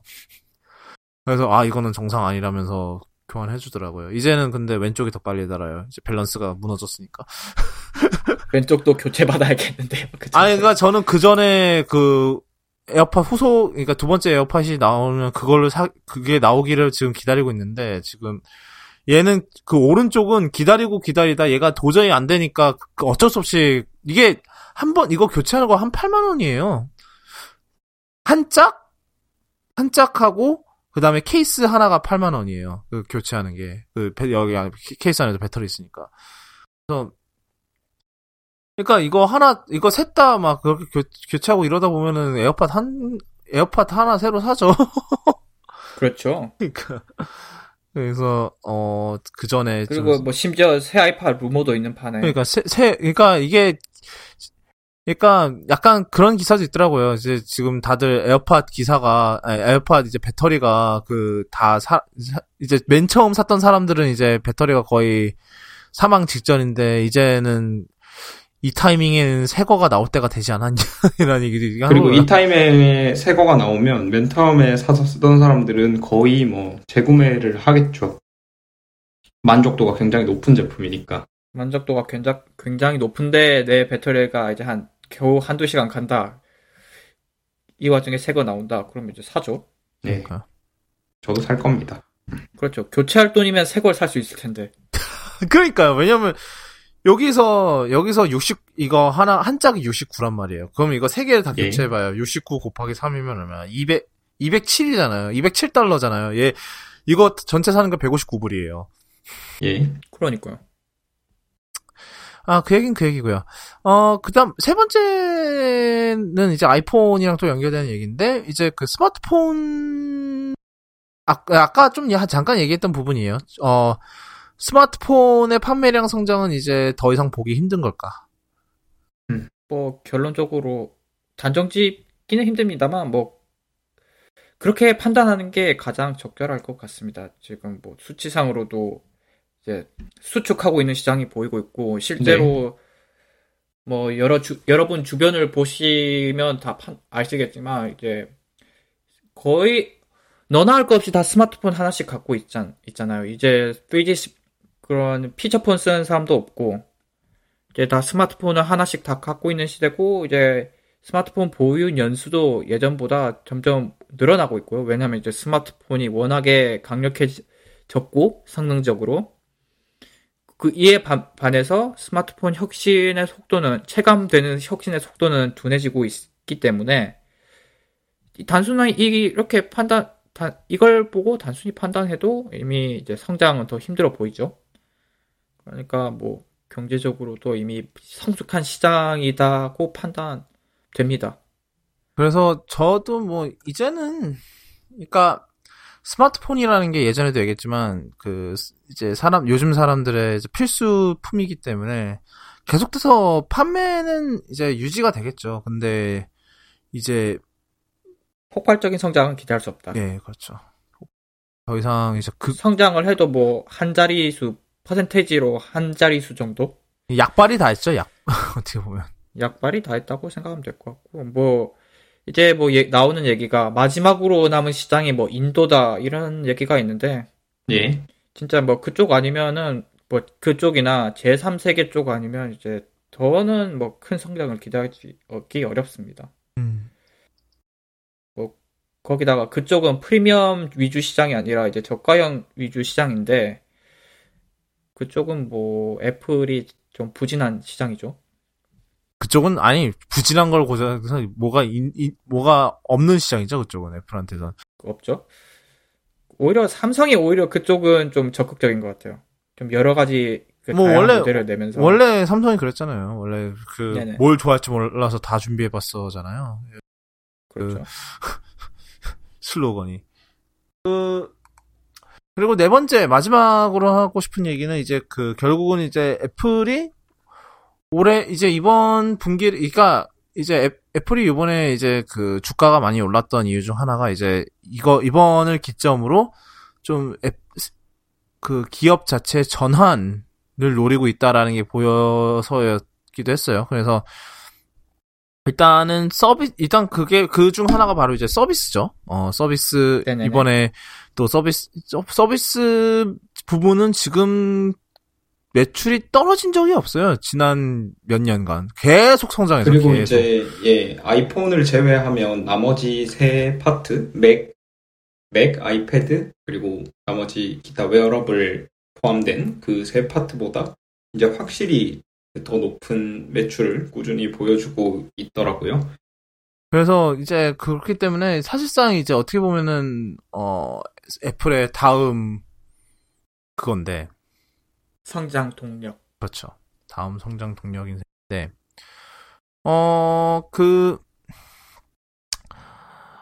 과연 이제 그러면 이제 어떤 방향으로 나아갈지. 그러니까 애플이 서비스라는 거는 전통적으로는 제대로 늘 안 됐잖아요. 뭐 애플 뮤직을 빼고 아이튠 스토어랑 애플 뮤직을 제외하고는.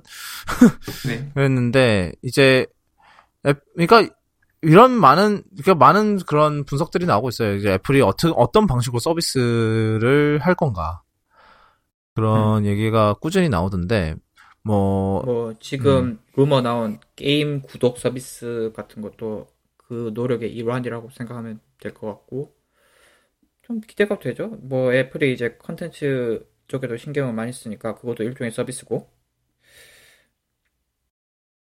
뭐 예를 들어 뭐 게임 개발사를 한다든지 아니면 컨텐츠 제공업자들을 뭐 인수한다든지. 그래서 이제 요즘 애플이 정말로 공을 들이고 있는 건 이제 스트리밍 서비스인데, 뭐 이번에 아예 대놓고 언급을 했더라고요. 뭐 오프라랑 계약을 했고 저쪽 이런 거를 실제로. 그게 이런 맥락이죠. 지금 서비스를 강화해야 되고 이제 당장은 이쪽밖에 안 보이니까. 자율주행차 개발을 한답니다만, 뭐, 그거는 한 세월이고, 이제, 근시안적으로 당장, 이제, 성장 가능성이 보이는 분야고, 아직까지 애플이 제대로, 다른 분야에 비해서 힘을 쏟지는 않았던 분야니까요. 예, 그리고 만약에 이제 이게 애플이, 근데 이거는 좀 봐야 될 것 같아요. 애플이 정말 서비스를 이제 앞으로 미래의 자기네들 중심으로 가져가겠다라고 하면, 지금까지랑은 다르게 아이폰이나 이런 그 전반적으로 기기들 가격이 좀 떨어지는 모습이 보여야 될 것 같아요. 그러니까 서비스가 잘 이루어지려면 결국 이제 그 힘은 인스톨 베이스에서 나오는 건데 이제 지금까지는 이제 애플이 많이 파는 것보다는 이제 비싼 거를 이제 조금 팔아서 결국 이제 많이 남기는 쪽으로 장사를 해왔다면, 왜냐하면 중심이 걔네들은 하드웨어 판매해서 남는 수익이 회사의 중심이었다면, 만약에 회사의 중심을 이쪽으로 옮기려면 이제 전략이 전반적으로 수정될 텐데, 이제 그건 한번 살펴봐야 될 것 같습니다. 애플이 어떤 식으로 하는지, 만약에 다음 아이폰 발표할 때 이제 가격을 떨어뜨리고 뭐 맥, 뭐 아이패드 이게 가격이 더 이상 오르지 않고 이제 슬슬 떨어지는 쪽으로 간다 그러면 뭐 그 신호라고도 볼 수 있겠죠. 그러니까 서비스에 이제 회사의 중심을 조금 더 두겠다라는 신호로 볼 수 있을 것 같고, 그냥 아니면은 만약에 최소한 저가형 제품들에 조금 더 맞아요. 라인업을 개선을 해야겠죠. 결국 지금은 이제 저가 맞아요. 제품들이 없으니까. 그러니까 근데 이제 이게 두 가지 방식으로 나갈 것 같아요. 인스톨 베이스를 확장을 하든지, 만약에 인스톨 베이스가 힘들다면은 애초에 우리가 지원을 안 했던 곳으로 가든지. 그러니까 굳이 인스톨 베이스를 쫓아갈 필요가 없고, 그러니까 이제 애플 뮤직이 안드로이드에 있는 거고, 그러니까는 뭐 삼성이랑 LG랑 이런 TV들에서 에어플레이2 지원하겠다고 올해부터 이러고 있는 거고. 뭐 근데 그것도 어떤 뭐 다른 방식의 인스톨 베이스 확장인 거죠. 근데 이제 만약에 이제 그게 되려면 이제 애플이 좀 통 크게 열어야 되는데, 뭐 사실 돈이 안 되는 그러니까 사실 저는 개인적으로 생각을 해요. 그러니까 인스톨 베이스를 늘리려고 저가형 모델을 내놓는 거나, 이제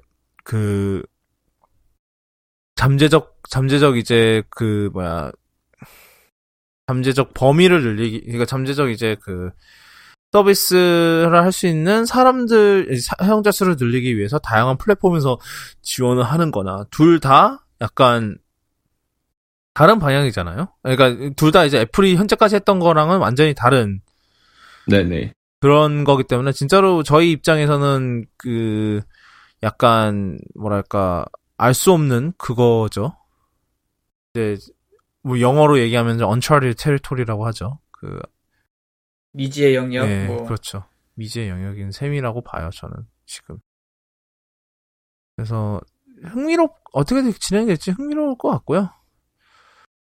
그러니까 지금 이제 주가가 오른 거는 제 생각에는 이제 애플이 이렇게 이제 바뀌어가는 이런 시장 상황에 대해서 생각보다는 대처를 잘하고 있었다라는 거를 어느 정도 인정을 받았기 때문에 이제 저는 주가가 올랐다고 보고 있거든요.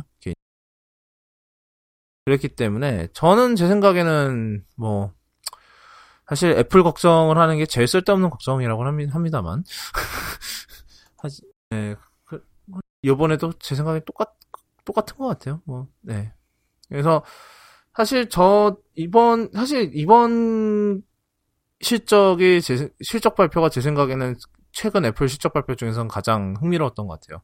늘 뻔했고, 늘 뭐 이랬을 거고, 늘 이랬는데, 그러니까 여태까지 실적 기사 포맷이 정해져 있었단 말이에요. 저 백투더백이나 닥터몰라의 글을 쓸 때. 지금도 사실 이번 실적 기사는 좀 오래 걸린 이유 중 하나가 포맷이 바뀌어야 되겠더라고요. 왜냐하면 여태까지 썼던 포맷이랑 완전히 달라졌어요, 상황이. 그래서 맞아요. 이제 판매 대수도 이제 더 이상 안 나오고. 그래서 좀 어느 정도 이게 좀 더 코멘터리를 좀 더 달아야겠다라는 생각이 들어서 좀 이제 그리고 생각보다 ASP도 구하기가 힘들어요. ASP 아니 근데 제 생각에는 이번 실적은 사실 그런 ASP 이런 거보다 ASP는 별로 ASP 그런 거보다도 사실 이렇게 바뀐 양상이 오히려 더 흥미로웠던 것 같아요. 네, 뭐 그렇죠. 예.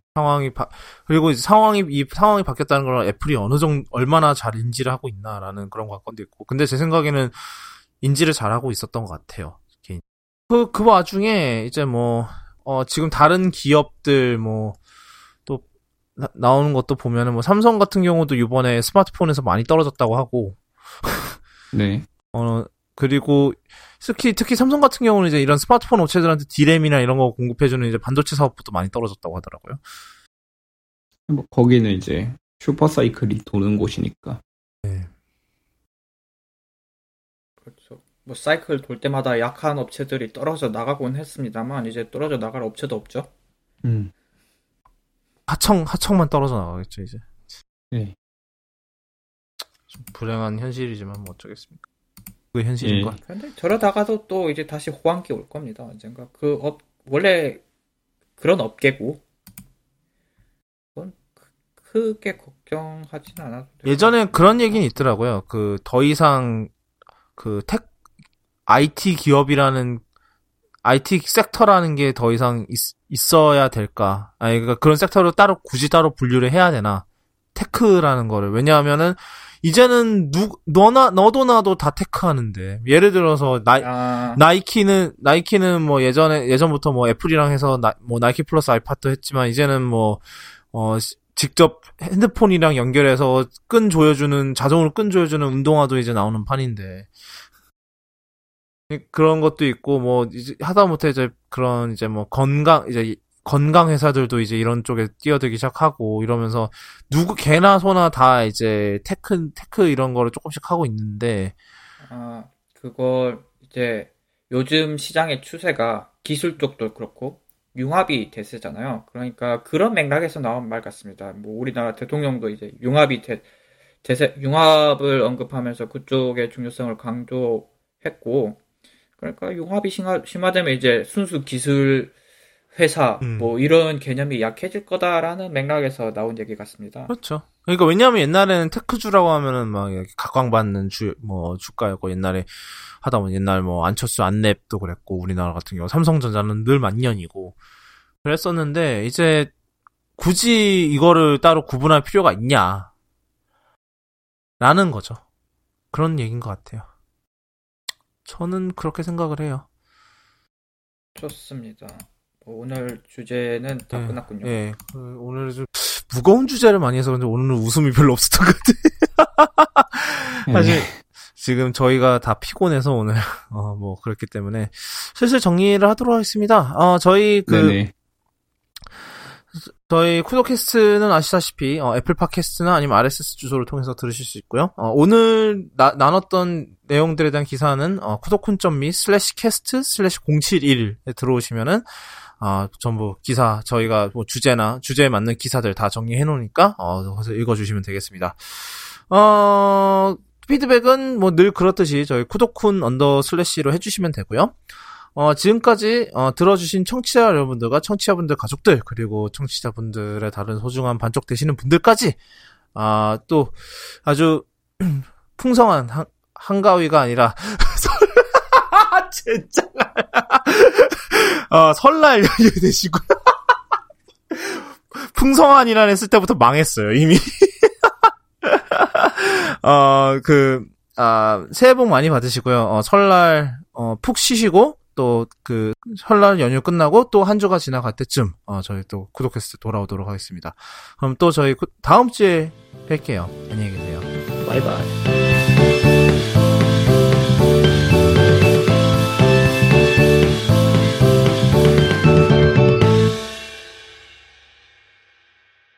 왜 이렇게 다들 이렇게 깔고 방송을 하고 딱히 드립을 칠 데가 없어.